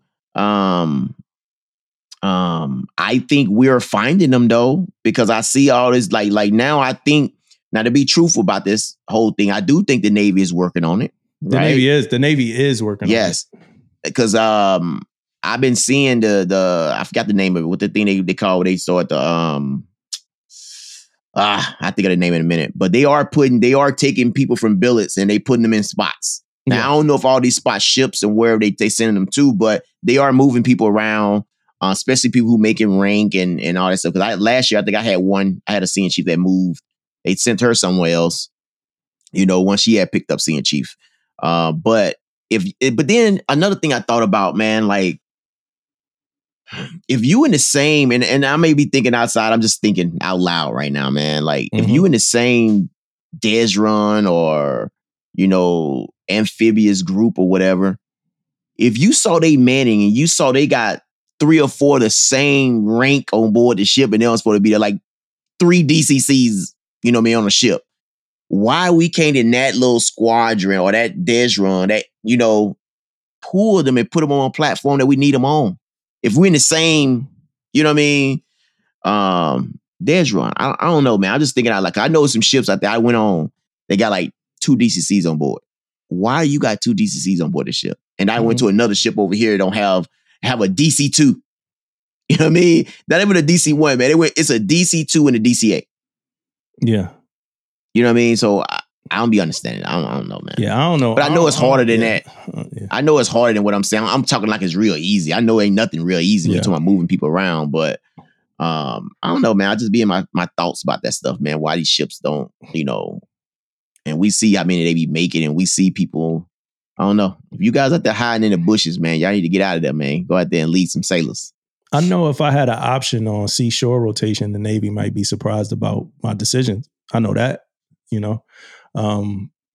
That speaks to what you're talking about, but I'm not going to travel to that, like to what you talk about. But I just know if like, you know, if somebody was to really ask me like, yo, instead of doing like three years, you know, on shore duty, like what you feel like you need, you know? And I know I could probably be like, yo, I feel like I need like a year and a half. I feel like I need like a year and I go back to a ship. You know, well, would you feel like you could do straight on a ship? I don't know, like give me like 3 and then give me like 6 more months out off the ship. And then I'll go back to a ship for another 2 years, you know, purge. Yeah. I like the ship life. I love it, man. Like, it's a lot of parts about being on a ship that I really love. Shore duty, the perks to shore duty is like being able to go home and every night and like some of the jobs are a little bit more easy, you know, to do and stuff like that. But honestly, I like being on a ship. I like being on a ship. Yeah. You know, mandatory feels different on a ship than shore duty. You know what I'm saying? Like shore duty mandatory to me is like come on, like what are we doing this for? You know what I mean? Like this mandatory, that's mandatory, this mandatory. Like on a ship, mandatory feels different. Yes, it's a lot, you know, like we talk about how busy it is and stuff like that. But, and I know we compared the two, but I like ship life more. I like ship life more than I like ship life more too, man. Tell you the truth. Now, with that being said, shore duty I feel like is needed though. It's necessary. You know what I mean? It's definitely necessary. But you're right. I don't think I will need it 3 years. I mean, I can do probably less than 3 years. And that's another reason why I feel like mandatory like is different, because it's like when you just coming off a ship. Like you just coming off a ship and everything that comes along with being on a ship, then you get the shore duty and then you got like people making everything mandatory. Like, yo, come on, man. Yeah. Come on, man. like you know what I'm saying? Like, and that's what I mean. Like, it's like, I remember somebody telling me, like, when I was a junior seller, they was like, I can't wait to go to go back to sea. And I'm like, why, man? We out here on shore duty and all that. And the person was like, because like at sea, it's like real bullshit to have to deal with. He's like, the bullshit we deal with here is fake bullshit. Like, he's like, I can't wait to go back to the real bullshit to complain about. Made up bullshit. It's like, yo, we just make it up. Like, yo, when I was at the Naval Academy, man, we had in-serve, bro, on a yard patrol craft. Every year we would have to do in-serve on like 4-yard patrol crafts, right? And as necessary as that is, it's like, now, mind you, we on shore duty, and now we got in-serve every single year. But as necessary as that is, it's not in-serve on a ship like a DDG. It's in-serve on a boat that we know is in a horrible condition. like, you know, but I mean, that's what it is. Yeah, man, for sure. Yeah, that's that. Hey, I have a thing, man. I wouldn't mind joining the Space Force, man. Like, if I could choose to go to the Space Force, I would. You know what I mean? I don't think the Space Force is a joke. I think it's a real thing. And if I could choose to be a guardian, you know, I would be a guardian. You know, I would want to finish my naval career first, though, and then go back as like the salty, like, yo, he used to be he was this guy. Maybe get like a little scar on my face, man. Like, I used to play the video game Mass Effect. So I like look hardened or whatever like that. But I would definitely want to join the Space Force. They grooming standards seem a little cool. They grooming standards seem straight. The government's starting to talk about UFOs a little bit more. They starting to like kind of like have public conversations about that. You know, I wouldn't mind. I watched enough, like, so many movies, Star Trek and all that. Like, I know eventually that's where we're going to be doing a whole lot, like in space, intergalactic, whatever it is. And I wouldn't mind being a maybe, part. man. I mean, maybe. You think it's a chance that we're not? Man, I don't know. I'm still not sold yet on those space stuff yet, man. But how not? It's like it's an unturned stone, and everybody across the world's like thoughts. We got Richard Branson, we got Elon Musk, we got Jeff Bezos, all traveling to space. Like, these billionaires traveling to space. Trump, kind of like writing off on the Space Force. The government now having like open like conversations about UFOs. All of that stuff ain't just like random at this point. Yeah. I mean, I got you, man. I got what you're saying. I'm talking about like me personally. I'm not sold on it yet. Like, I do see things though, right? I see what's going on in the world. Yes, I do. Yeah.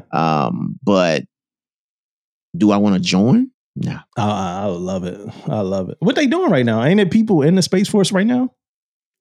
Yeah. What they doing? But I don't know, man. I don't know. Maybe somebody want to let us know what they doing, because I don't know what the hell they doing. Standing up commands and stuff. I know they got like the grooming standards and stuff coming out and stuff like that. But it's like, what, like, yo, if I'm like, it's like this, like, yo, don't send me to a ship. Don't put me on no jet. I'm Space Force. Like, you know what I'm saying? Like, I don't care if it take us 20 years to, go up there. I'm Space Force, man. Hey, we need you to go TAD. How going TAD to a ship going to help me with what we got going on? Like, I'm Space Force. Send me to NASA. Send me somewhere like that that's going like be rewarded. I'm Space Force. I can see it now. Hey, senior, we need you to go TAD. Work with the EMs on USS. What? I'm Space Force, man. Leave me alone, man. Leave me alone. Well, we're going to be in the buildings for another 15 years till we get our first, craft that's dedicated to like, okay, I'm in the building for 15 years. What programs we need to put together? Like, I can run MWR, you know what I'm saying? Like what we got? What y'all want? Y'all want Chick-fil-A for breakfast? Like, what are we doing? I'm Space Force, man. Leave me alone. No longer a EM. I'm space. Yeah, for real. But honestly, I wouldn't mind doing it. I wouldn't mind doing it. Man. I wouldn't mind. It'd be crazy though. It'd be something new too. Nah, yeah, I definitely wouldn't mind doing it. Did you see Doctor Strange? I did. What you thought about it? It's okay. And I'm gonna tell you, first off, I watched it in a theater, man, that freaking do all this. Like, it was like freaking 4X? simulator, dude. Like 4X or whatever? Yeah. Uh-huh. So I wasn't a big fan of that shit either. Getting water splashing like in your face and all that? At first, it was okay. You know what I mean? In the beginning, like, oh, little water droplets. Yeah, he's splashing water. All this all over the place, man. I'm like, in the first like 5 minutes, that was cool. Yeah. The whole freaking movie? Nah, Yeah. it wasn't cool. But I mean, the movie was okay, man. Like, kids loved it. You know, all that good stuff. But me, I'm like, it was okay. Yeah, I thought it was cheesy a little bit. I thought some of the decisions made was like cheesy. I'm not gonna say it was a bad movie, but to me, I wouldn't put it in my top Marvel movie list, especially what I was expecting from it. I just felt like they used the director like Sam Raimi. I don't want to get too deep into this because we're not a movie pod, but I feel like the director was on brand with who he is as a director. I didn't see that fitting into like what I wanted out of a Marvel movie, and I felt like he don't take I feel like the director does not take superhero movies serious, even though he did Spider-Man some years ago. But I feel like after watching Doctor Strange, I feel like Doctor Strange didn't take itself serious, but it wasn't like the way Thor didn't take itself. The last Thor didn't take itself serious. Yeah. This one was like almost like to me, like an insult to like comic book films. But that's what I thought. It was a lot of cheesy stuff. Wanda was amazing. Everything about Wanda was incredible. Everything about Scarlet Witch was good. It just was some cheesiness in that movie that I felt like wasn't what it should have been. And I'll go as far as saying this, Marvel been a little hit or miss to me recently, like compared to how they started. Like compared to how they started, a lot of stuff from Marvel just been okay.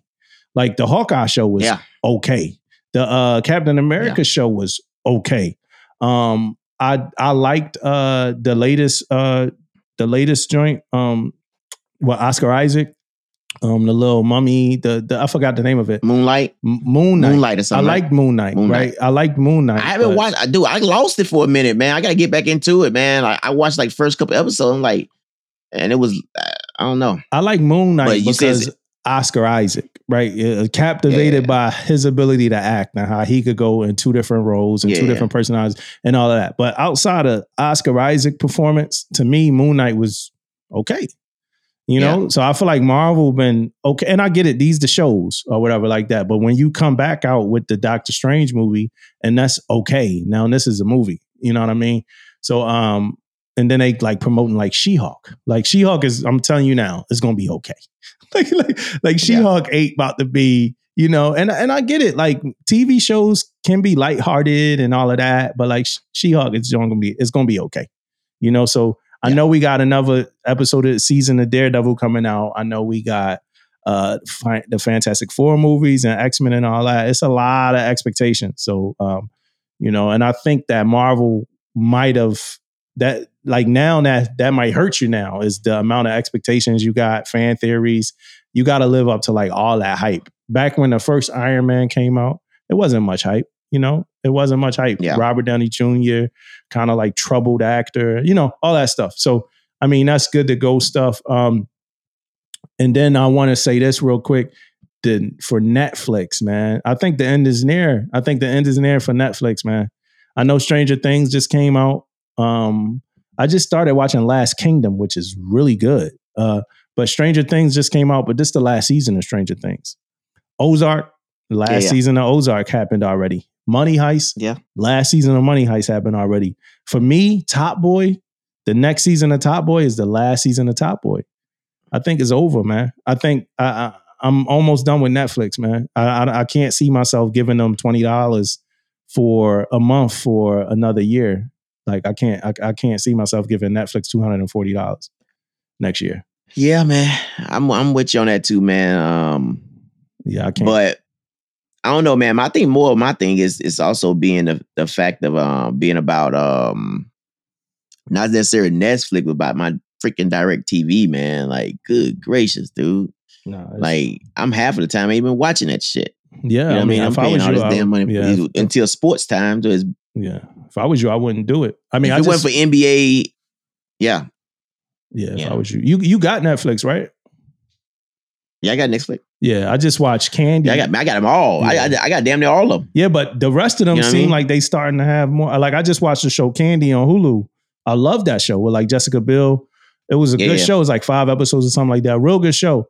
I did start watching Last Kingdom on Netflix just because I wanted to see what it's about. It is good, but I mean Netflix ain't really doing it for me no more. So it's probably time to go ahead and knock that off. They used to be even for stand-up, it used to be all right, Netflix. The stand-ups, they kind of like it's a lot more rules to like stand up, and they not doing what they used to do to me anymore. So stand up is kind of done.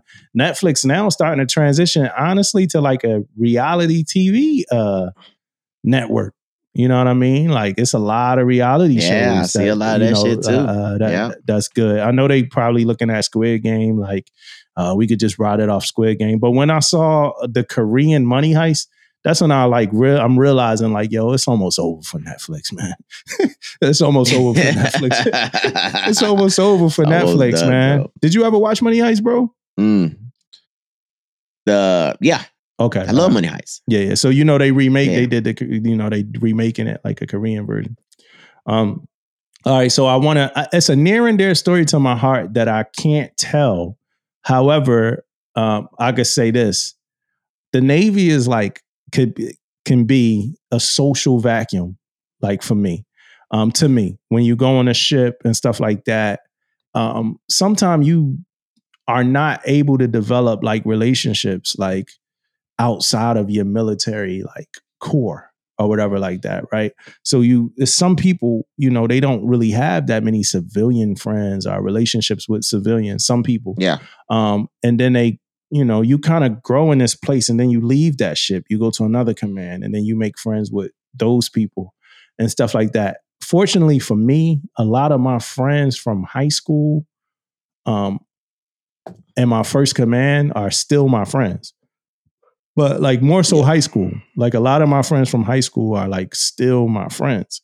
But a lot of people they're not really able to make like, great relationships. So like I feel for somebody who has not been able to make a friend in like 20 years of being in the military, And we talked about friendship, like in one of our very early episodes. And I remember telling a story about my boy, Chris Gomez, who I have not spoken to in years, but that's a friend of mine. If he ever calls me, I'm there.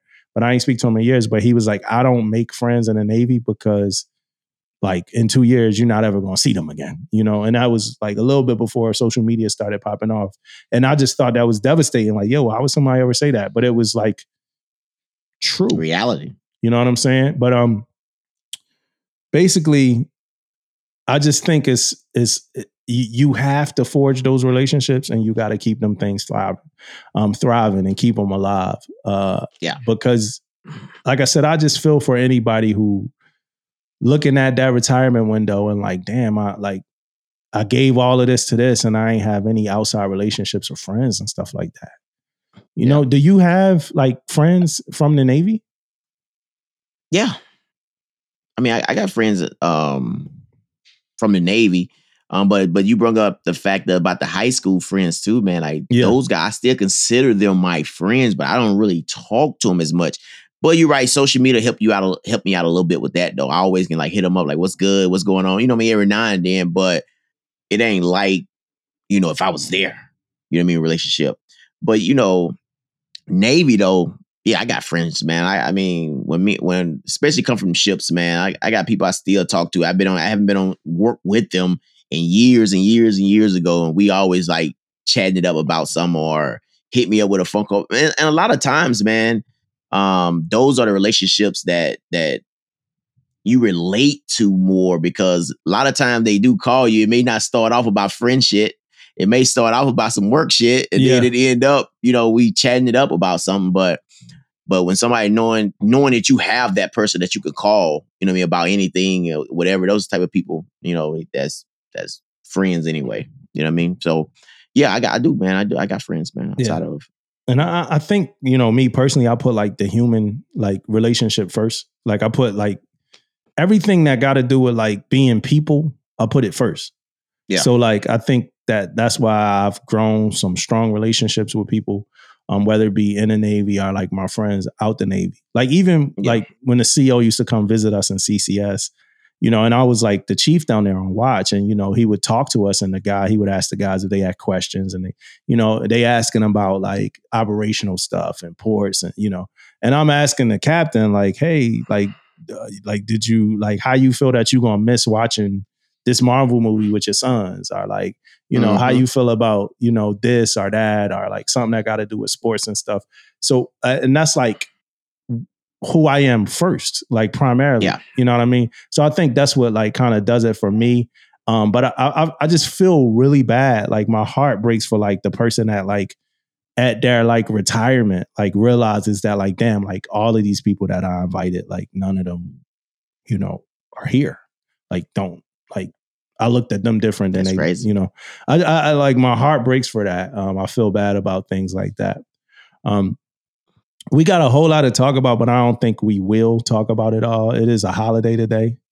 So, but I do want to talk about my book. So we had GSE1 on here a while ago, and we did the BMF, and he talked about the BMF book.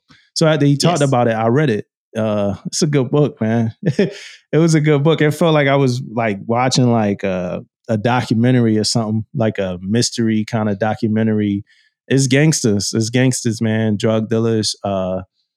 It got to do with the RICO stuff, and there's some stuff like happening like that right now with like musicians, like outside of like the scope of Navy stuff, but like it got to do with like RICO and like how like they really couldn't get Meech for much, so they had to go RICO because like Meech hands was pretty clean, and it's just crazy how much money these people was like seeing. Like these dudes getting caught with like 56 kilos of cocaine, or like getting found, like you go in the house and you find $200,000 in like a dresser or whatever like that. Like this is like big money, big time, big stuff, like organized crime.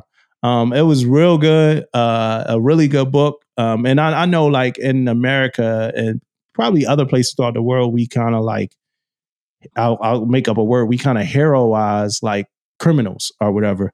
This book didn't do that. It just kind of documented like the rise and fall of BMF, really the fall, like started with like, the book kind of started at, when Wolf, who was like Puff's, I don't know if our demographic knows any of this, but like, one of Puffy, like P. Diddy, his old bodyguards, Wolf, got killed or whatever in Atlanta. And like the word around town was like BMF was involved, and that's where the book starts there, and it goes like throughout like the different like stash houses. It's verses in there. It's a whole story in there about Jeezy, and like what he had to do with BMF, and like how his involvement in music, Meech, all of the stuff that like if you from the South or if you a part of hip hop, you kind of know the BMF story, a little bit about it. But it had me going back. I like when books make me go like watch something. Like the book had me watch the YouTube video with BMF. They like in Florida, Miami, chilling with the mayor. You know what I mean? Like these dudes, these drug dealers. Like, you know what I'm saying? Like, and they're here. Are they breaking onto the scene for like music and stuff like that? Yeah. It also talked about Meech's like his personality, his leadership ability, and stuff like that. Like, so it definitely was a good book. I definitely would recommend it to anybody that's like a fan of the crime genre, because this is like real crime. Anybody that's like a fan of Narcos and stuff like that. It's just crazy to me how these dudes got all this money and they not even like the actual supply. Like they have, I know, right? They was getting their drugs from the Mexicans or whatever. Yeah. So they got that whole entire, and these dudes, BMF, they in Atlanta, they in Cali, they in Detroit. They's like all over the country with this. You know what I mean? And then you still have a supplier somewhere else. You know what I mean? Yeah. And like how much making money? Big money. Yeah. Like that's crazy. You know what I'm saying? Yeah. But that was good. That was a good book. I recommend it to anybody. Like I said, that's like that, like crime documentaries and crime stuff. Journal for Jordan. Movie review of the week, Journal for Jordan. Journal for Michael B. Jordan. Yes. You got me with this one, bro.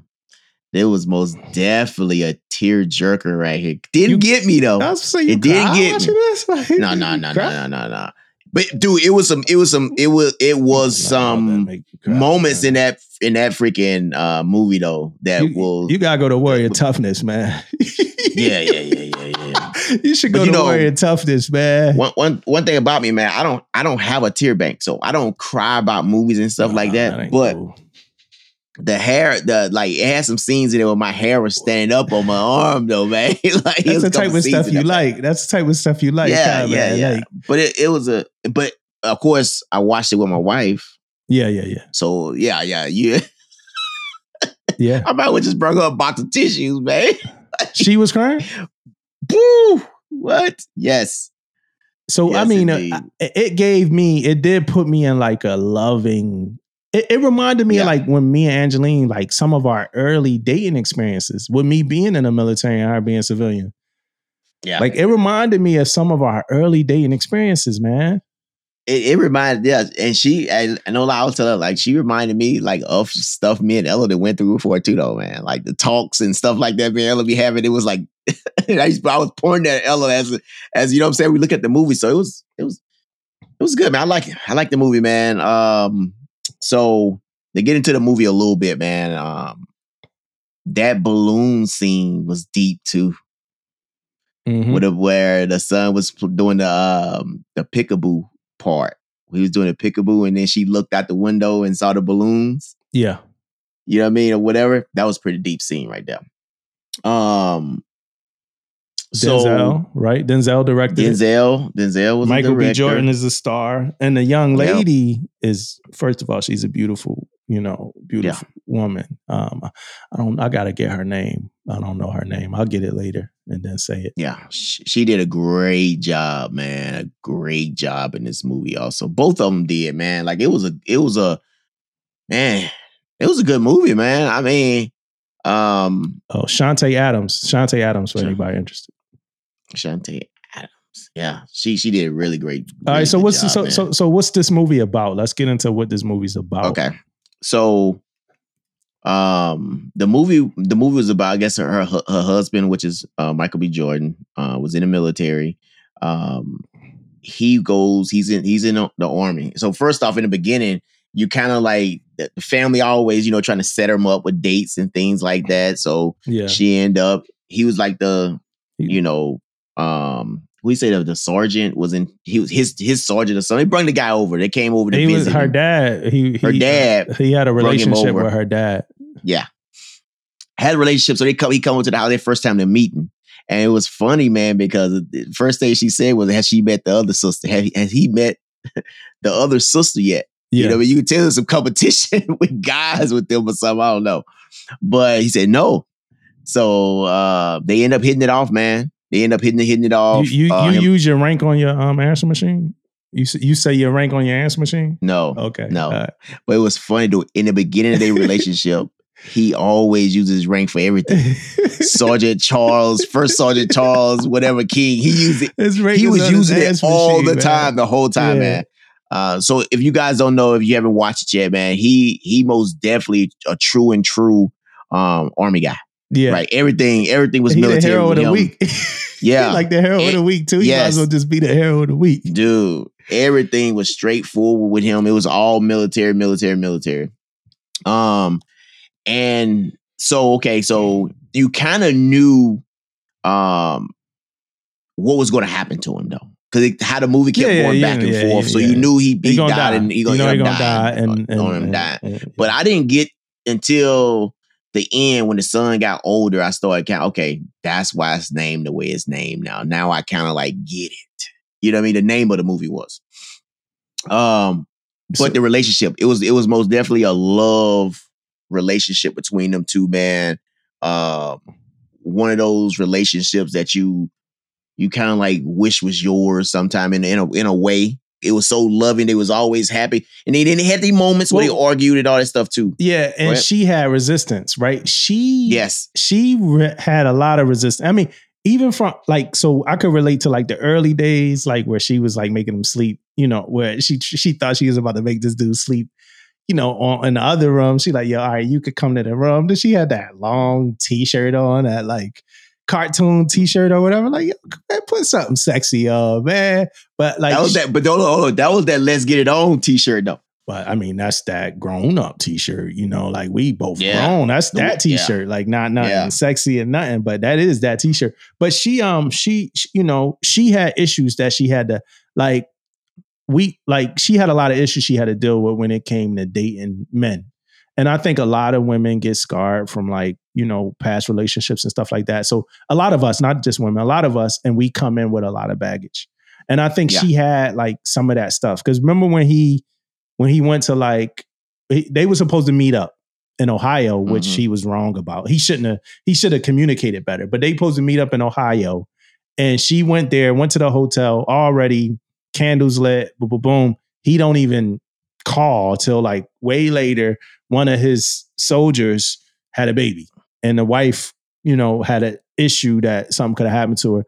And she flipped out like, oh man, like, is you cheating? All the stuff that she was trying to get this man to not walk on the right side of the street for her. She was trying to get this man to like not eat as healthy as he wanted to. Like she was just trying to like normalize him. And he was a good dude. Like he was a different kind of man, and she was trying to normalize him to like, to me seem like, yo, why you not like, everybody else? But she knew this too though. Like even at one point she said, you know what, we need more gentlemen like you. Yeah. You know what I mean? Yeah. So she realized what she was trying to do stuff, like even with his shoes, she wanted him to dress in suits and you gotta put all that type of stuff. Yeah. Yeah. She was dope. And yeah, she was, man. Good. She was really good in the show too, man. I'm telling you, the movie is just like really, really good. Who she was. Like she was a businesswoman. She was a breadwinner. She made money. She was dope too. Yeah. Oh yeah. No doubt. And then I want to get to, man, like we the whole movie was kind of about the journal for Joy. I mean, that's his son. His son is last name Jordan. And when he came around in the movie, the first time you started hearing more about him when he got into a fight. And then when he got into the fight, she talked to him. She actually broke out the journal and showed it to him. So then he started reading the journal. And in the journal, she backed up a little bit. She gave him that journal. I forgot what it was for. I think when he was getting ready to go to war for the first time. I think she gave him he went to go to war. She gave him the journal. Yeah, for him to write in. And he was like, I didn't know what to see, and he didn't know what to say, but said some questions there in the beginning to get you started. Yeah. Right. So end up the boy got older, got into the fight. She gave him the journal. And it was, and he was reading out the journal. The first thing he read about, being a black person, you know what I mean? And all this type of stuff that kind of helped ease him a little bit on what he had going on. And then guess what? When that started happening, the young man started getting more eager to know his father. So he started doing things and asking for help, and reading the journal more and started finding out more about his dad. It ended up being the ending was great. You know what I mean? He couldn't get no better. Yeah, he wasn't as much finding out about his dad, as he was also finding out about himself. You know what I mean? Yes. So, just to reiterate that one part that you said, just for anybody that never saw this movie before, September 11th happened. During this movie in 2001, September 11th happened. I think they kind of meant like late 80s. So they, but like life happened and September 11th happened. And after that happened, he had to go, he's in the army. He had to go and, like commit to whatever the military had him doing. She called him at some point like, hey, I want us to have a kid. I want to have your kid. So they had a kid. They had a kid and he had to go back again. And before they went back, so this is Charles and, Charles and his girl, because they never got married, but they had a kid. And before they went back, she gave him a letter before he left again to write. She gave him a book to write like different things in a journal for his son, Jordan. And, he did. And then at some point, like you said, Jordan was getting bullied for his complexion because he was light. He was getting bullied for his complexion because he was light. The kids were saying that he wasn't really black and stuff like that. And then she finally gave him the book. And like you said, as Jordan read this book that Charles wrote, he started to learn about who his dad was. And, because that's what she told him. She was like, that's what she told Charles. Like, tell him who you are. You know what I mean? Because Charles was a good dude. So she's like, in learning who his dad was, he started to learn about himself. And in doing all of that, she had to confront like emotions that she was like kind of like trying to suppress. Right. Yeah. So, all of this happens and she finally, I felt like she had never been to, I told Angelina, I'm watching, I was like, has she ever been to his headstone? Like, did she ever go see his, grave before, since the funeral and stuff like that?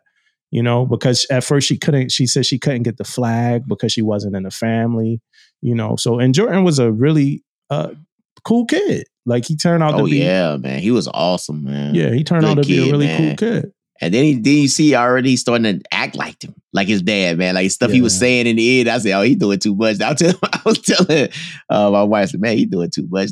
He was like, he looked like his journey is straight to the military time you get old enough. Yeah. and that was my gripe for this movie. Cause I didn't think this was a perfect movie. And I thought I thought it was rushed in some of those aspects.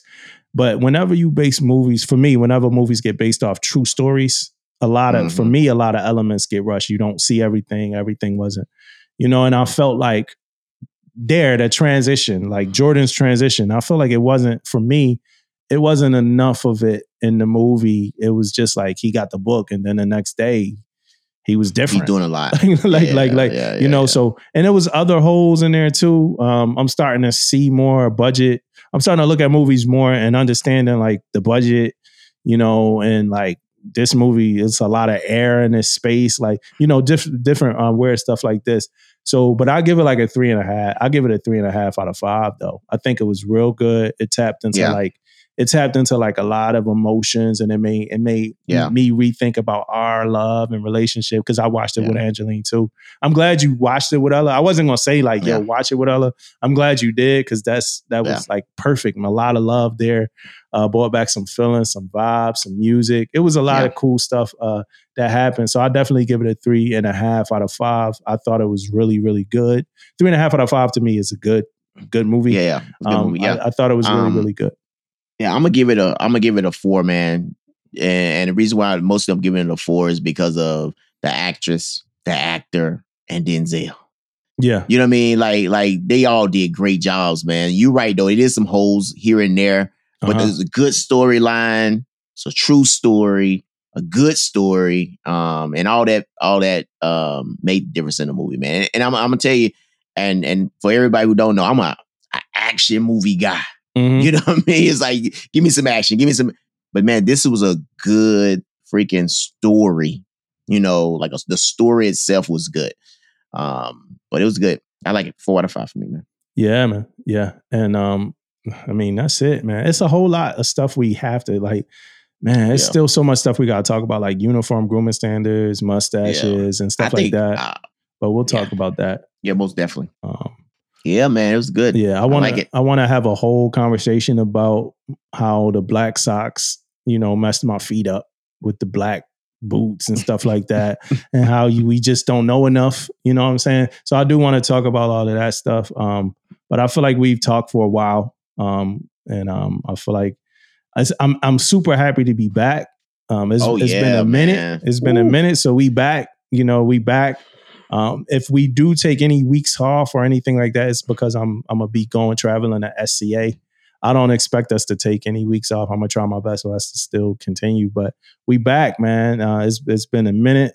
It feels good to be back, but most definitely, man. Most definitely. Yeah, we see y'all next week. Yeah, man. See you next week. Mississippi, what's up? Stand up.